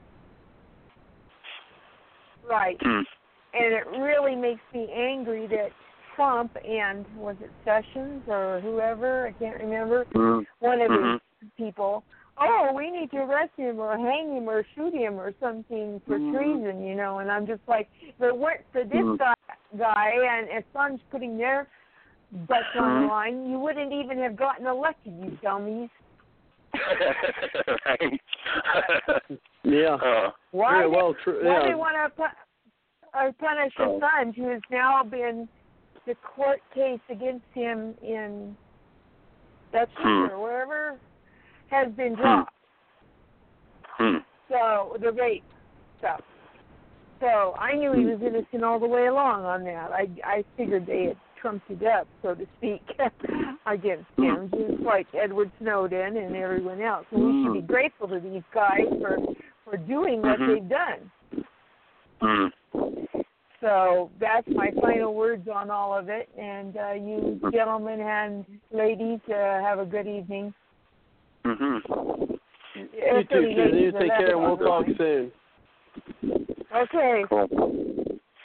And thanks. I am really grateful for Blog Talk because a friend of mine turned me on to you guys, and I'm loving it. This is like one of the last bastions of true free talk right now. Yeah. Well, I appreciate that. We definitely appreciate your input and your joining our roundtable discussion here. Good night, Susan. You take care, hon. Sweet dreams. Yeah, I don't like that. Yeah, I am glad that we don't have to worry about any kind of FCC compliance, so we could say what we want. No, I don't do a lot of cursing or anything on the show and that, and you guys, long-term people well know. But I do. When I wanted to go on my tirades, I can go ahead and do that and not have to worry about it like I just a little bit. But seriously, that really gets under my skin. 'Cause it's like, you know what? I mean, you're going to attack little, you're going to attack little girls. I mean, really, it's disgusting. Oh, I know. They have no real morals. That's my contention. I have known many Arab families all around the world. I've lived with them. I know the mindset, and this whole new Wahhabi thing blows everything out of the water in that regard. Yeah. Wahhabi, for people that don't know, Arabic, it's the radicalized terrorist aspect of, Muslim and all that. So, yeah, but that's what's, like, co-opted the whole thing. That's what gets in the media all the time. These gazillions of moderate Muslims out there that really don't like to hear all that. You see what I'm saying? Well, why aren't they doing it? It appears they're not doing anything about it. As Trump said, you need to weed these people out. You need to get them out, but they're not doing anything. Yeah. Yeah, well, that's because we got a seriously leftist media that doesn't want to let them speak on the air. Yeah. Or they're afraid. They're afraid because as soon as they speak, they're going to be targeted. They're right. There's a few of them out there. There's a few of them out there that are talking, and they have to go around with bodyguards. Oh yeah. Anyways, I guess I've got some pressing matters to do, but I'm going to be jumping off the air, but I will definitely talk to you guys next week. I love you guys, and free talk rocks. Yeah, man. Well, thank you very much. I look forward to hearing it again, bud. All right. Bye, bro. Bye-bye. Bye. Bye. Have a good night. See you. All right. See ya. Yeah, I still, stay with. I think ISIS is still more of a threat to us, and not even, than North Korea is. I mean, that's my stance, at least as I see now. I think we got the capabilities if they were to fire a missile at us, that we just shoot the damn thing down. Now, and at least with these people, they're not. They just want to kill. Gosh, I got to be so worked out. I'm tongue tied. Is that they're not? I mean, it just burns my ass. About this thing that just happened there in England with these little girls. I mean, and so I think it's time to, if you harbor, if you're a country and you harbor, these terrorists, it's time that we're not going to have these precision strikes. We're just going to attack try to attack their base because they're integrated into the society of these countries, right? So it's like, look, you harbor them, as Trump said, you don't wheel them out. You got 4 years. Here's what if I was Trump, I'd say you got 3 years to do it. You've got 3 years to do this. If you don't weed these guys out, these guys aren't going out of your country. I'm going to go in front of Congress. I'm going to ask Congress to declare war on your country, and if they declare war on it, we're taking you out. And if I was Trump, I used the bully pulpit. Say, look, we've been pussyfooting around these people for too long. You know what? We took care of the Nazis. And World War II. It's time to take these guys out. And if we get, unfortunately, if there's going to be collateral damage, well, then there's going to be collateral damage because these people, they should do it. They should be able to assisting and weeding these people out. And if they're not going to do that, if they're not going to help, well, then you know what? In my opinion, they may damn very well be almost as guilty as they are. Because look, we've seen injustice in our own country. That we took care of it. I mean, we had blood spilling, our brother killing brother for what they thought they believed in back in the Civil War. That's why it makes me sick. It's like, look, all these well-bodied people, these refugees leaving these war-torn areas, stuff like that. Yeah, I get you want to get yourself and your family away from that, but you know what? You know what we did here in the United States? We fought for our freedom and we won it. Yeah, we had people, men, women, kids, die through that. You know what? We want our own freedom. Now, instead of you coming here trying to take ours, why don't you fight for your own freedom? John, do you want to make any comment on that? Oh, yeah, I appreciate you. I was getting ready to ask you if I could jump in. This kind of goes back to just expound on what Cindy was saying. Part of the concern that I have in this, and I think most people, I don't know about most people, but the most of the people that I know about, since I have just a small pea-brain perspective of what everybody's thinking, but is that, see, the Sharia law, so short, John. the Islamic movement, jihadi business, is all about their prophecy and how their Bible dictates to them how they're supposed to go out. Number one, you have to conquer the world and conquer the infidel in order to usher in your opportunity to paradise. And that's why they want a World War III, and they have to provoke us to that World War III in order for them to get to that point where then they get to usher in their final imam, and their Jesus that they talk about from their perspective is a different kind of Jesus than the Jesus that we speak about from our perspective. So they are trying to provoke us into this war because that's a part of their prophecy that you have to be going through this war with the infidel and overcome them and conquer them in order to usher in the final imam that helps them get to paradise. Because without that, they die without an opportunity to go to paradise.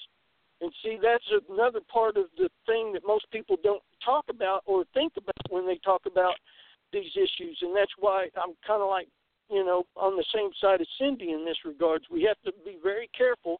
And, Putin and Iran, they've been sharing technology on weaponry and whatnot, and I wouldn't doubt that they're also in some indirect way with China providing, if not Iran directly providing technology and information to the North Korean people in order for them to build the technology as another kind of trick to get they're using North Korea as a mechanism to trigger another war with us, so then they can get us weak, where then they have a better opportunity to come in and take us over. Because anybody that doesn't believe in Sharia law and the Muslim Islamic faith issue, there's a lot of different sects. There's the Shiite, the Sunni, the Wasabi, and all these different groups, but they all tend to follow in that same vein. that they might want to use North Korea. Well, what's that as a going on in the background there? I'm sorry. Someone hear that? You guys hear that? If anybody's on the phone, would you do us a favor? There you go. Just put your phone in. Just put your phone on mute, and then when you get to talk, all the rest of us will put our phone on mute, and there'll be less background noise and a more opportunity for us to hear each other clearly. But that's a big issue that people don't talk about, and I'm wondering if North Korea isn't being baited by Iran and Russia to go, or some other group other than maybe just Iran by themselves baiting North Korea to get in a war with us, to weaken us to the point that then they can usher in their big war to, get their paradise jihad thing working to a better extent than what they got now. That's why ISIS, they're not going to stop. They are like, hey, look, and there's two different factions. See, ISIS is using a lot of these people in America and in England and all these places as pawns. They sow this seed, this psychological seed to these young people, and these young people buy into that philosophy, and next thing you know, they're putting on bombs and vests and blowing themselves up. But the people that's manipulating it, they are happy to see these people blow themselves up because they probably figured they were infidels anyway, because if you aren't towing the line 100% to their, praying every day and all the different issues, the tenets of their faith, then you're an infidel, even if you call yourself a Muslim. If you are having friendships with people that are not diehard Muslims, you're an infidel, even if you if you believe you're a Muslim. Back to you.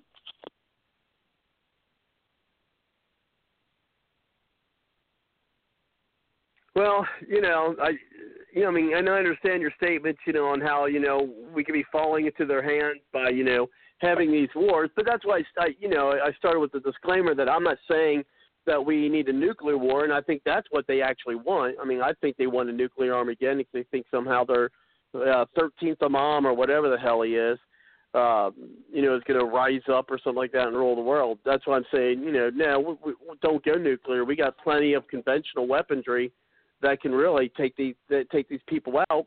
The thing is we got, heck with all these smart bombs and all these precision bombs and stuff like that. Say, look, tell the people we're going to wipe if you don't do it, just like we're going to carpet bomb. Remember, then, and here's what we do is we send them, we drop CDs, down so that they can watch them with some CD players and so they can watch videos of what carpet bombing looks like. And because a lot of these people, they don't watch this. They probably don't even know. Say, hey, look, this is what your country can look like if you don't, I'm not sorry for being hard-nosed. It's like, look, this is what your country can look like if you don't assist us. We'd rather you help us out and we work together. But if you're not going to work together with us, this is what your country can look like. Now, you've got a decision to make. Do you want your country to look like this? Do you want your people to be experiencing that? Or do you want to help us? Because unless we I don't like the sound of threatening, but I don't. This whole changing hearts and minds is bullshit because it's not going to happen. We've been trying to change their hearts and minds for 2,000 years, and it hasn't happened. What makes them think that in the next 4 years that's going to happen? So it's like, look, you either do this. We're tired of dealing with these people, and now you've got a timeline. In my opinion, we've got plenty of conventional weaponry to do it. As I said, I'd rather be spending the resources on space exploration. But, I'm frankly getting tired of these people. Maybe take them out once and for all. On our part, that's true, Robert. Nobody's saying that we need to use nuclear weapons. The problem is nuclear weapons are now in the hands of madmen who will use them in any way that they need to. Well, they would use them whether we attack them or not. Go ahead. Sorry, go ahead. Well, okay. That's why you have to stop them from developing their nuclear programs any further. The two missiles that Korea shot off last week, or was it earlier this week? Anyway, those two missiles could have reached places that nobody thought they could reach, okay? And they did not even send those missiles as far as they could have gone, okay? Now, here's what I'm not saying that. well, let me backtrack real quick, Cindy. I'm not saying their ballistic missiles can't travel that far. I'm saying that they're not going to hit us because our defenses will knock them out before they even got a chance to get here. Go ahead. Maybe yes and maybe no. It depends on how many nuclear weapons they have and how effective. If you'll remember, when Israel was being attacked by all those Scuds, their missile defense system worked, I think it was like 95% of the time. But if one nuclear missile gets in, that 5% comes in and actually hits something, that's devastating. Now, here's what here's the thing. Well, though. that's them. Yeah, they can North hit. Korea won't they get a better chance of hitting Israel. I'm talking about the United States. Go ahead. Well, North Korea will not even have to use the missile at first. All they have to do is threaten people like Japan. If you don't allow us to build a military base in around Tokyo somewhere, or maybe on the south of Japan, wherever they feel like it. If you don't allow us to build a military base there, we're going to nuke you. And they don't have the missile defense system that we have. Then you've got Papua New Guinea. Indonesia is the largest Muslim nation of anything anywhere right now. And you give a Muslim enough money, you will be able to put your base there. And even if they did not buy their way in, they could threaten their way in. And again, you can have a missile base in Indonesia and a missile base in Japan, and then you can hit Alaska. You can hit Pearl Harbor in Hawaii, and then you go on from there. Once Pearl Harbor is gone, there's no defenses in Hawaii. They set up shop with a nuclear destroyer in front of sitting off the coast of Hawaii somewhere, and now you can hit California. So you see how it's like a stepping stone thing. But Cindy, they have to get that. But they have to get that far.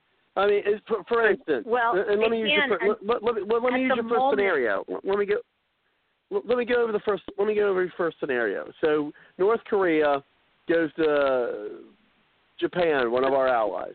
You allow us to, you allow us to build this base, which is stupid to allow them to do it, in the South China Sea or off the coast of, whatever. Oh, we're going to nuke you. And then they say, hey, guys, hey, United States, did you hear what they just said? And now remember, the North Koreans are not like these coward Muslim people, right? These extremists. Mm. Okay. Then we go, okay, North Korea, you hit Tokyo or you hit Japan with a nuclear weapon, then we will wipe your entire country off the face of the planet. Then you will see, you as a country, you as a nation will cease to exist. We will wipe you out. And then, so what would they have to gain by nuking? They're not going to get their base if they nuke Japan, because you know what? They nuke Japan, they're not going to exist. We'll say, look, you do this, we will wipe you out, and we have the capability of wiping them out. And for someone to have a base near, so that they can, that's what our satellite intelligence is going to be so important. Is because and controlling space. All right, let me before you go on to the next real point. Quick. Well, go ahead, I want to point out something. I want to point out something that I think makes what you guys were just talking about kind of moot. Right now, North Korea has satellites that revolve around the Earth just like we do. They pass over the United States twice a day, and I think it was 2010 and 2014 or so, they were passing them right over the Super Bowl, and people were bringing up the issue that, hey, they plant an EMP bomb on one of these satellites and drop it right over they go over America twice a day already. They don't have to use these ballistic missiles. They're using the ballistic missiles as a detractor. Get us focused on that. They put it in a satellite that already revolves across our planet and over our heads already, and just put put an EMP bomb in there, it drops up, blows up, and then it just melts all of our, or not melts, it just makes all of our electronics and stuff totally useless. And then we die because you can't get water because the pumps don't work. You can't deal with sanitation because the pumps don't work. You don't have food because your food spoils in your refrigerator. I mean, you know, and so in a sense, the point is that you're making, Robert, is that, hey, at some point we have to have a preemptive strike to knock them out before they act a fool and do something to us. Because, like you said, it's been 2,000 years, you know, these certain groups they're never going to get along with us. Well, if they're using North Korea as a play toy in order to manipulate us, then maybe we need to do something. But we have to, the point I'm trying to make is that we have to be very careful and calculating not to cause them to strike first. Otherwise, we get it. Well, they're not well, the only ones. And that's why we need to make it plain and clear. It's like, look, and I don't even say, you know, and this is we would even forego or be prior to any type of preemptive attack. My thing is like, look, and this is whereas the North Koreans are different than the Muslims. They may not care, but that's why I think the North Koreans aren't as much of a threat as, let's say, ISIS. Okay, because they're not nihilists. They're not like, hey, come here and kill me. You know, they don't want to do that. They don't want that. So we say, look, you attack us, attack our allies, then we wipe you off the face of the planet. So here's the thing: the North Korea does not have the capability that could totally immobilize the United States military. Impossible. They don't have that capability. Could they hurt us? Of course. Could they sting us? Of course. But we got to tell them, look, here's it. We sting like a bee. I think of North Korea like a bee. A bee can sting you, and it will hurt, okay? And it can hurt badly, especially if you're allergic to it, but it will hurt. But you know what? I'm thinking of a mallet. Say, okay, you're the bee. I'm a mallet. You sting me, I'm going to hit you with the mallet, and I'm going to crush you. So it's in your best interest not to sting me because you may hurt me, but then you're dead. You're gone. You sting me, yeah, you're going to hurt me, and you can say, ha, ha, we hurt the United States, but then you no longer exist. We will wipe you out. You're right. The North Koreans don't want to get wiped out. They don't care. They don't have no religious ideology thinking, hey, man, you know, we hurt the United States and now we're not going to exist. They're not going to want to do that. And how would you be able to convince them to do that? That would be utter stupidity on their part. How could you slam the bee if the EMP they drop knocks out all your military because the electronics don't work? They do not have that capability, John. There's no way they can knock out our entire. They cannot knock out our entire. They cannot knock out our entire military. There is no. For one, our entire military does not. Our military, and you know, John, our military is all across this planet. It's all across the planet. We have bases all around the world. If they knock out a Super Bowl with an EMT, right, and it knocks out some power grids here in the United States, which are not going to be able to knock out the entire. They're not going to be able to knock out the entire, grid in the United States. They're not going to be able to do that. And let's say they do. Let's say they knock out all the electricity in the United States. Our bases in other countries where we have ships, we have planes, we have bases, they're going to know that happened. And we can launch attacks from those bases that can wipe them out. So it's not, they would have to attack the United States all across the globe in order to wipe us out. They don't have that capability. Yeah, that's a great point. Well, Robert, if they work in concession with other people's, with other nations, if China decided to move against us, if Russia and China and North Korea got together on it, we wouldn't survive. Then it's back to mutually assured destruction. That's what it comes down to. Then it's back to that. Say, fine, you destroy us, we destroy you, and everybody loses. It's all about preemption. Same thing with the Cold War. We would have to get nuclear. They would force our hand to get nuclear. That's why I'm never, and I hate nuclear weapons, but that's why I'm never in favor of any kind of nuclear arms deal, because no one else is really going to abide by them. Why lessen our amount when they're not going to do theirs? And because who could trust them? You know, right? And it comes back to that. Fine, mutually destroy. Fine, you know, if you get all these other countries to attack us, fine. You forced our hand. Now we have to go nuclear. So now we have to destroy everybody. And who wins? The Muslims who think that now everyone's going to be whatever, because, you know. So, I mean, it depends. It all depends on who's in the presidency at the time. It depends on who's in the presidency at the time. Depends on who's president when it happens. Do you think Obama would have retaliated with nuclear weapons? He'd have to. If everybody was doing that, he'd have to. Well, the American people would. The American people would come after him, or our military itself might say, "F you, Mr. President. You know what? We're being attacked from all sides. We're going to do something. If you're not going to do it, we're going to." The president's only one man, and there's only going to be so many people who are going to say, "You know what? I'm not listening to this buffoon anymore."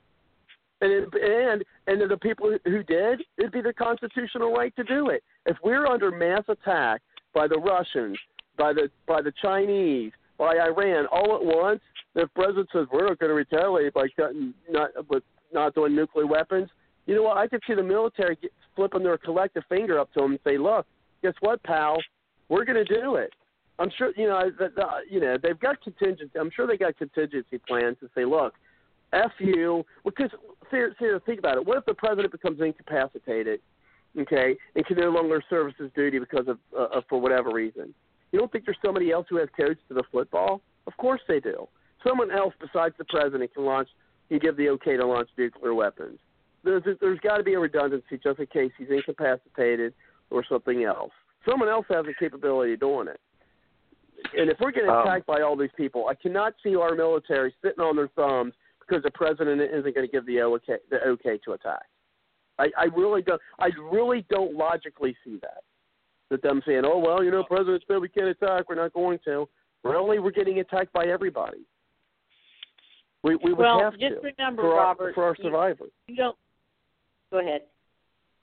No, I'm done. Go ahead. Just remember that we don't necessarily know who in our government can be trusted or who in their government can be trusted. We don't know what their capabilities really are.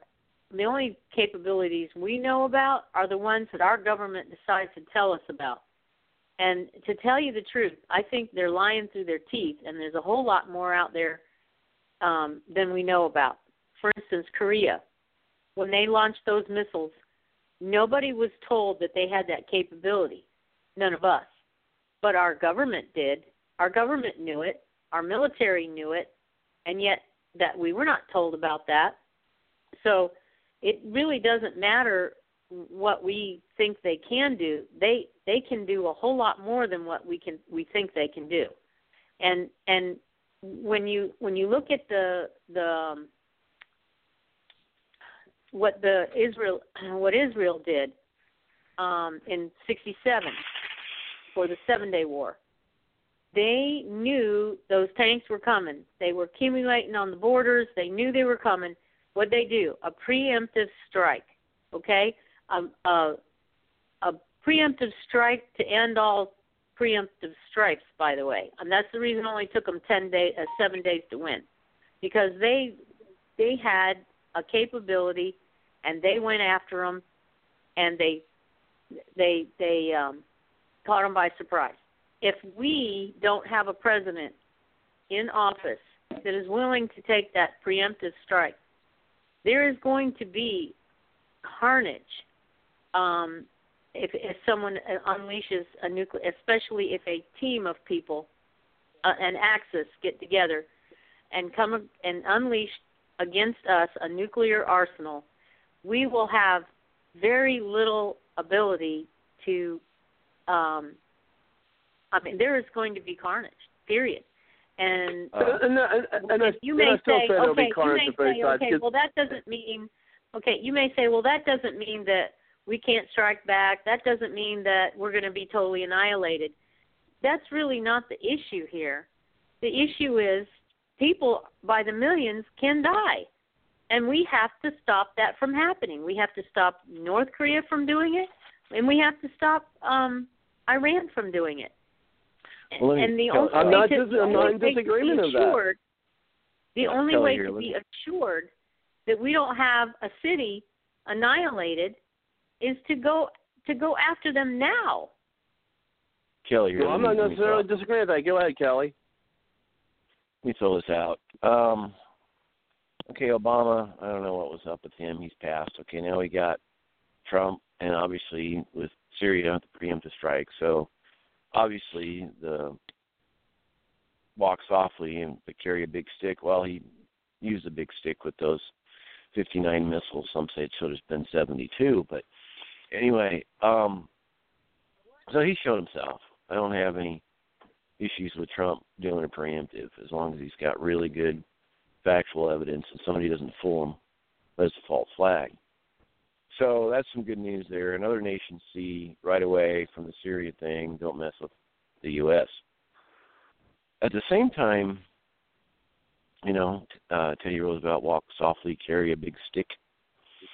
Some historians say that it was walk softly and carry a big sticky, gooey chocolate fudge sundae up the stairs. All right. Anyway, but the walk softly is a really powerful thing when we look at these nuclear situations, because Reagan was doing the SALT treaties. You remember all those meetings and meetings, and although they accomplished as much as people would have wanted on paper, but something magic happened in that. Because we're talking with the Russians, they're talking with us, we go over there, they come over here, da-da-da-da-da, we have these meetings, talk. They go back to their people, who talk to their people, and pretty soon the fear is subsiding quite a bit. So Trump and Putin, although they're not like allies in crime, they do have a mutual goal of allies against the radical jihad. So like Trump, like Reagan, getting the talks going, keeping the door open, keep talking. I don't think Russia's going to be a problem. Now, if we can open the same door to China, which, by the way, news announcement, Terry Branstad, the governor of Iowa, has stepped down as the governor of Iowa because he's going to be the ambassador to China and work with them on agriculture. And I just heard this from my mother today. He's going to allow China looks like is going to allow the exporting of beef. There was a boycott for a while because of the mad cow disease, which I wonder sometimes if there's mad politician disease. But anyway, so Branstad. Well, good thing we don't eat them. yeah. Who knows? Anyway, but so Branstad, he was just an Iowa farm boy, and the next thing you know, he's governor for like 20-some years. Now he's going to China to represent his country. And I think there's going to be some really peaceful things that happen there with China. Who knows, maybe like Professor Borland at Iowa State that went to Chile and Argentina and taught them how to grow soybeans and corn. There could be a lot of peace from this, because China's got a lot of people, obviously, but there's a lot of them are poor and starving. So maybe there's going to be some really good things happening there in this side of peace and communication that we may not have the problems that we are concerned with. Now, when you combine both of them, okay, and I'm sure there's ambassadors to North Korea, when you combine both of these where don't touch us, we will annihilate you with, hey, let's talk. Brilliant. Teddy Roosevelt, walk softly but carry a big stick. So we might have not much of a problem with Korea, whether they have all this technology or not, probably do.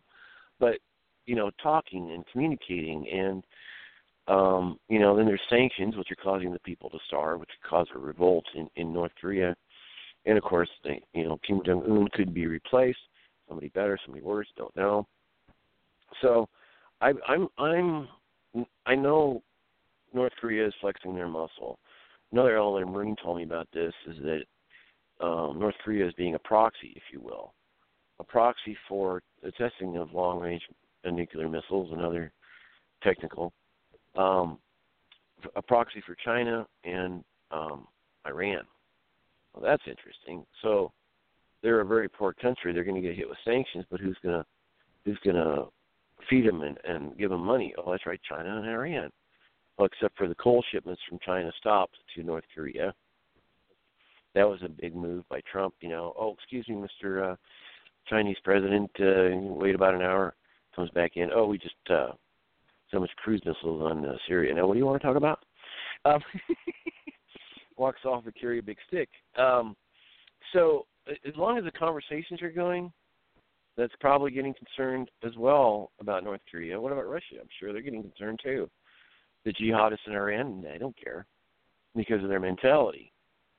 So they're, are we going to have years of peace? I hope so. Do we have satellite technologies that can knock out their missiles before they reach our shores? Probably. Do we have other anti-missile missiles? And, of course, then there's anti-missile missiles, and then there's anti-missile missiles. Okay, I'm being silly again. With darndest engineers, we're pretty sharp, and that's why we can't get a date, but that's another story. Since we don't have a date or love life, we have all this time to work on these anti-missile missiles and such. But, I think there's a lot of opportunity from peace. Now you go to the jihadist side of things. That is not because of their mentality. Obviously, Kim Jong-un is not a Muslim, but the Muslims are kind of an incredible wild card. And most likely, before they attack us, they're going to do something really bad in Israel or against Israel, or try to another war. And by the way, it would be the fulfillment of biblical prophecy if you ever want to look into that, Robert. When they do attack, and they're going to get creamed again. And so it's a real interesting, tumultuous time. But I'm really thankful for the liberals who must be feeling an enormous amount of guilt that all of a sudden they have to be so loving, and somehow after 700 BC, when the Muslim Crusades and over centuries they conquered like 5 times more land than the Romans. And basically murdered, raped, plundered, slavery, took slaves from Africa, castrated them. That's why there's not black folk in the Middle East. These terrible, nasty people. I'm just really thankful for the Muslims that over all these centuries, and in just a few years, our liberals are going to get them to change. Yes, I don't know how they're doing it. Maybe sitting around in a park in a circle, holding hands, singing Kumbaya. I don't know how, but it's amazing that they're going to change these Muslim mentalities.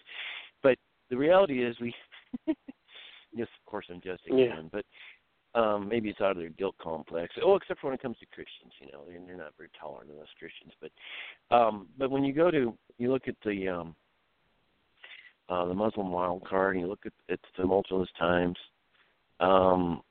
there are another Marine told me that Trump is sending SEAL teams all over the world and taking out major leaders of radical Islam. And, of course, that's going to cause some retaliation. And, of course, you're going to raise up martyrs. I don't know if that's a good idea. And Ron Paul said we're killing more enemies, we are making more enemies than we can kill. The problem, we cannot wipe out the Islamic faith because it's like a virus. You just can't kill a virus. You can maybe overcome it in your own body, but when there's only one thing more stronger that more replicates more than a virus, it's an idea. And I thought of 72 virgins in heaven is a pretty motivating. I don't know why one man would even try to please 72 virgins, but Well, think about it. There's probably a reason why they're still virgins too. So. Well, or they couldn't. It could be. He shows up and half of them are male. I didn't ask for this. But anyway, that was not in the brochure. All right, but it's really hard to kill a virus, and I would be under the policy of containment, which is a fascinating thing. And by the way, I watched a $5 video from Walmart about Luther. And 1505 to 1530, and he did his Wittenberg posting, the famous thing that started the whole Reformation, and all of a sudden priests and nuns are getting married. And anyway, but there was an interesting thing that happened because there was division because of they even basically, the king of Germany at the time basically said, under the influence of the Catholic Church, yeah, basically you can capture him and kill him, Luther's evil. But yet he had too many strong supporters, and then all of a sudden you got the Muslims invading again, in like 1530. And you have the Catholics and now this new sect, and you had in Germany at the time, you had these little princes all over that owned certain jurisdictions and, like counties or states, if you will. It was kind of like city-states. But enough of the Luther the king said to these about 8-10 men who control a lot of the land, the king needed them for a war to repel the Muslims. And the king's telling them, hey, you need to denounce what you're doing and join back in the Catholic Church. And these princes say, you know what, you cannot command my conscience. We are there with you politically. Let's put our differences aside and repel the Muslims. And they did. It's fascinating. Because there was an internal war between the Catholics and the Protestants, and all of a sudden they got together and said, let's put our differences apart and let's get together and fight. And it was a strange, unique history because without the Muslims coming in and being a fester in the side, the Lutheran or the Protestant movement may have actually ended. It's a fascinating study of history, how these strange things happen. But, that's right, 1530, you go back to what's this, 7th or 8th century when Muhammad went on his, 69 raids. Yeah, he didn't make it to 72, though, so I don't know where he is now. But anyway, so, I just, this is interesting. This is, and yes, we are vulnerable to EMPs. We only have, 4 power grids in this country, the Eastern, I think the Midwest, and the West Coast. And if something gets taken out, we'll have rolling blackouts. Texas, anybody from Texas has their own power grid deliberately so they wouldn't be dependent upon other systems. It's a very unique, amazing thing. So maybe Texas might be the safest place in case the war starts happening. We're in tumultuous times. I don't think that China, North Korea, or Russia are concerned. And this radical jihad is a serious problem. Oh, by the way, Manchester, England. They're some men. Okay, it starts out. No, it's not Muslims. It's just some people, killing and hurting people and raping people and no, it's just sure enough, it was discovered. Yeah, they're Muslims. Yeah, they're radicals. Yep, and we let them in. It's stunning how the news keeps depressing that little Muslim element, radical jihad element. It's stunning. And when is the world going to wake up to this? And a lot of this funding comes from Saudi Arabia. Isn't that interesting? Mm-hmm. So, there's so many factors in this, but I think with the Western thinking types being, Russia, China isn't quite Western thinking, but Russia's had some Western thinking. Western thinking is more religious-based, if you will. It's kind of Western thinking and the culture from Europe.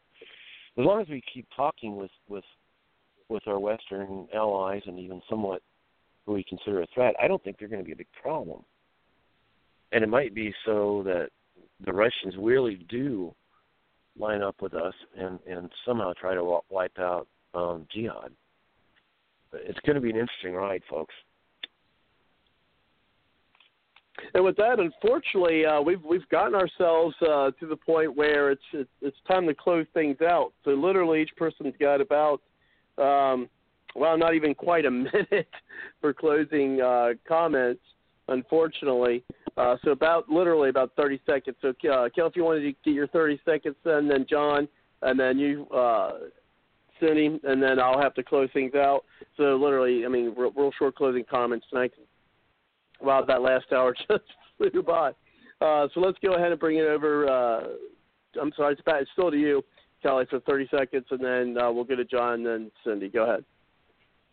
Well, I guess we've covered a lot of topics. 30 seconds to see. I'm just glad to be discussing with people who are wide awake. We need more Americans to be wide awake. I don't have time to tell you the freak news from California, but maybe next time. But yeah, as long as we keep working together, informing each other. I wish Naj was here. Sharp minds. He actually did come in. He just didn't chime in. Oh, okay. He was here shortly. Yeah. He was here for a short period of time, but he didn't push the 1 on the number dial. Well, I'm just glad that we can learn from each other and keep each other encouraged to keep at it. I yield. I appreciate it, Kelly. Go ahead, John.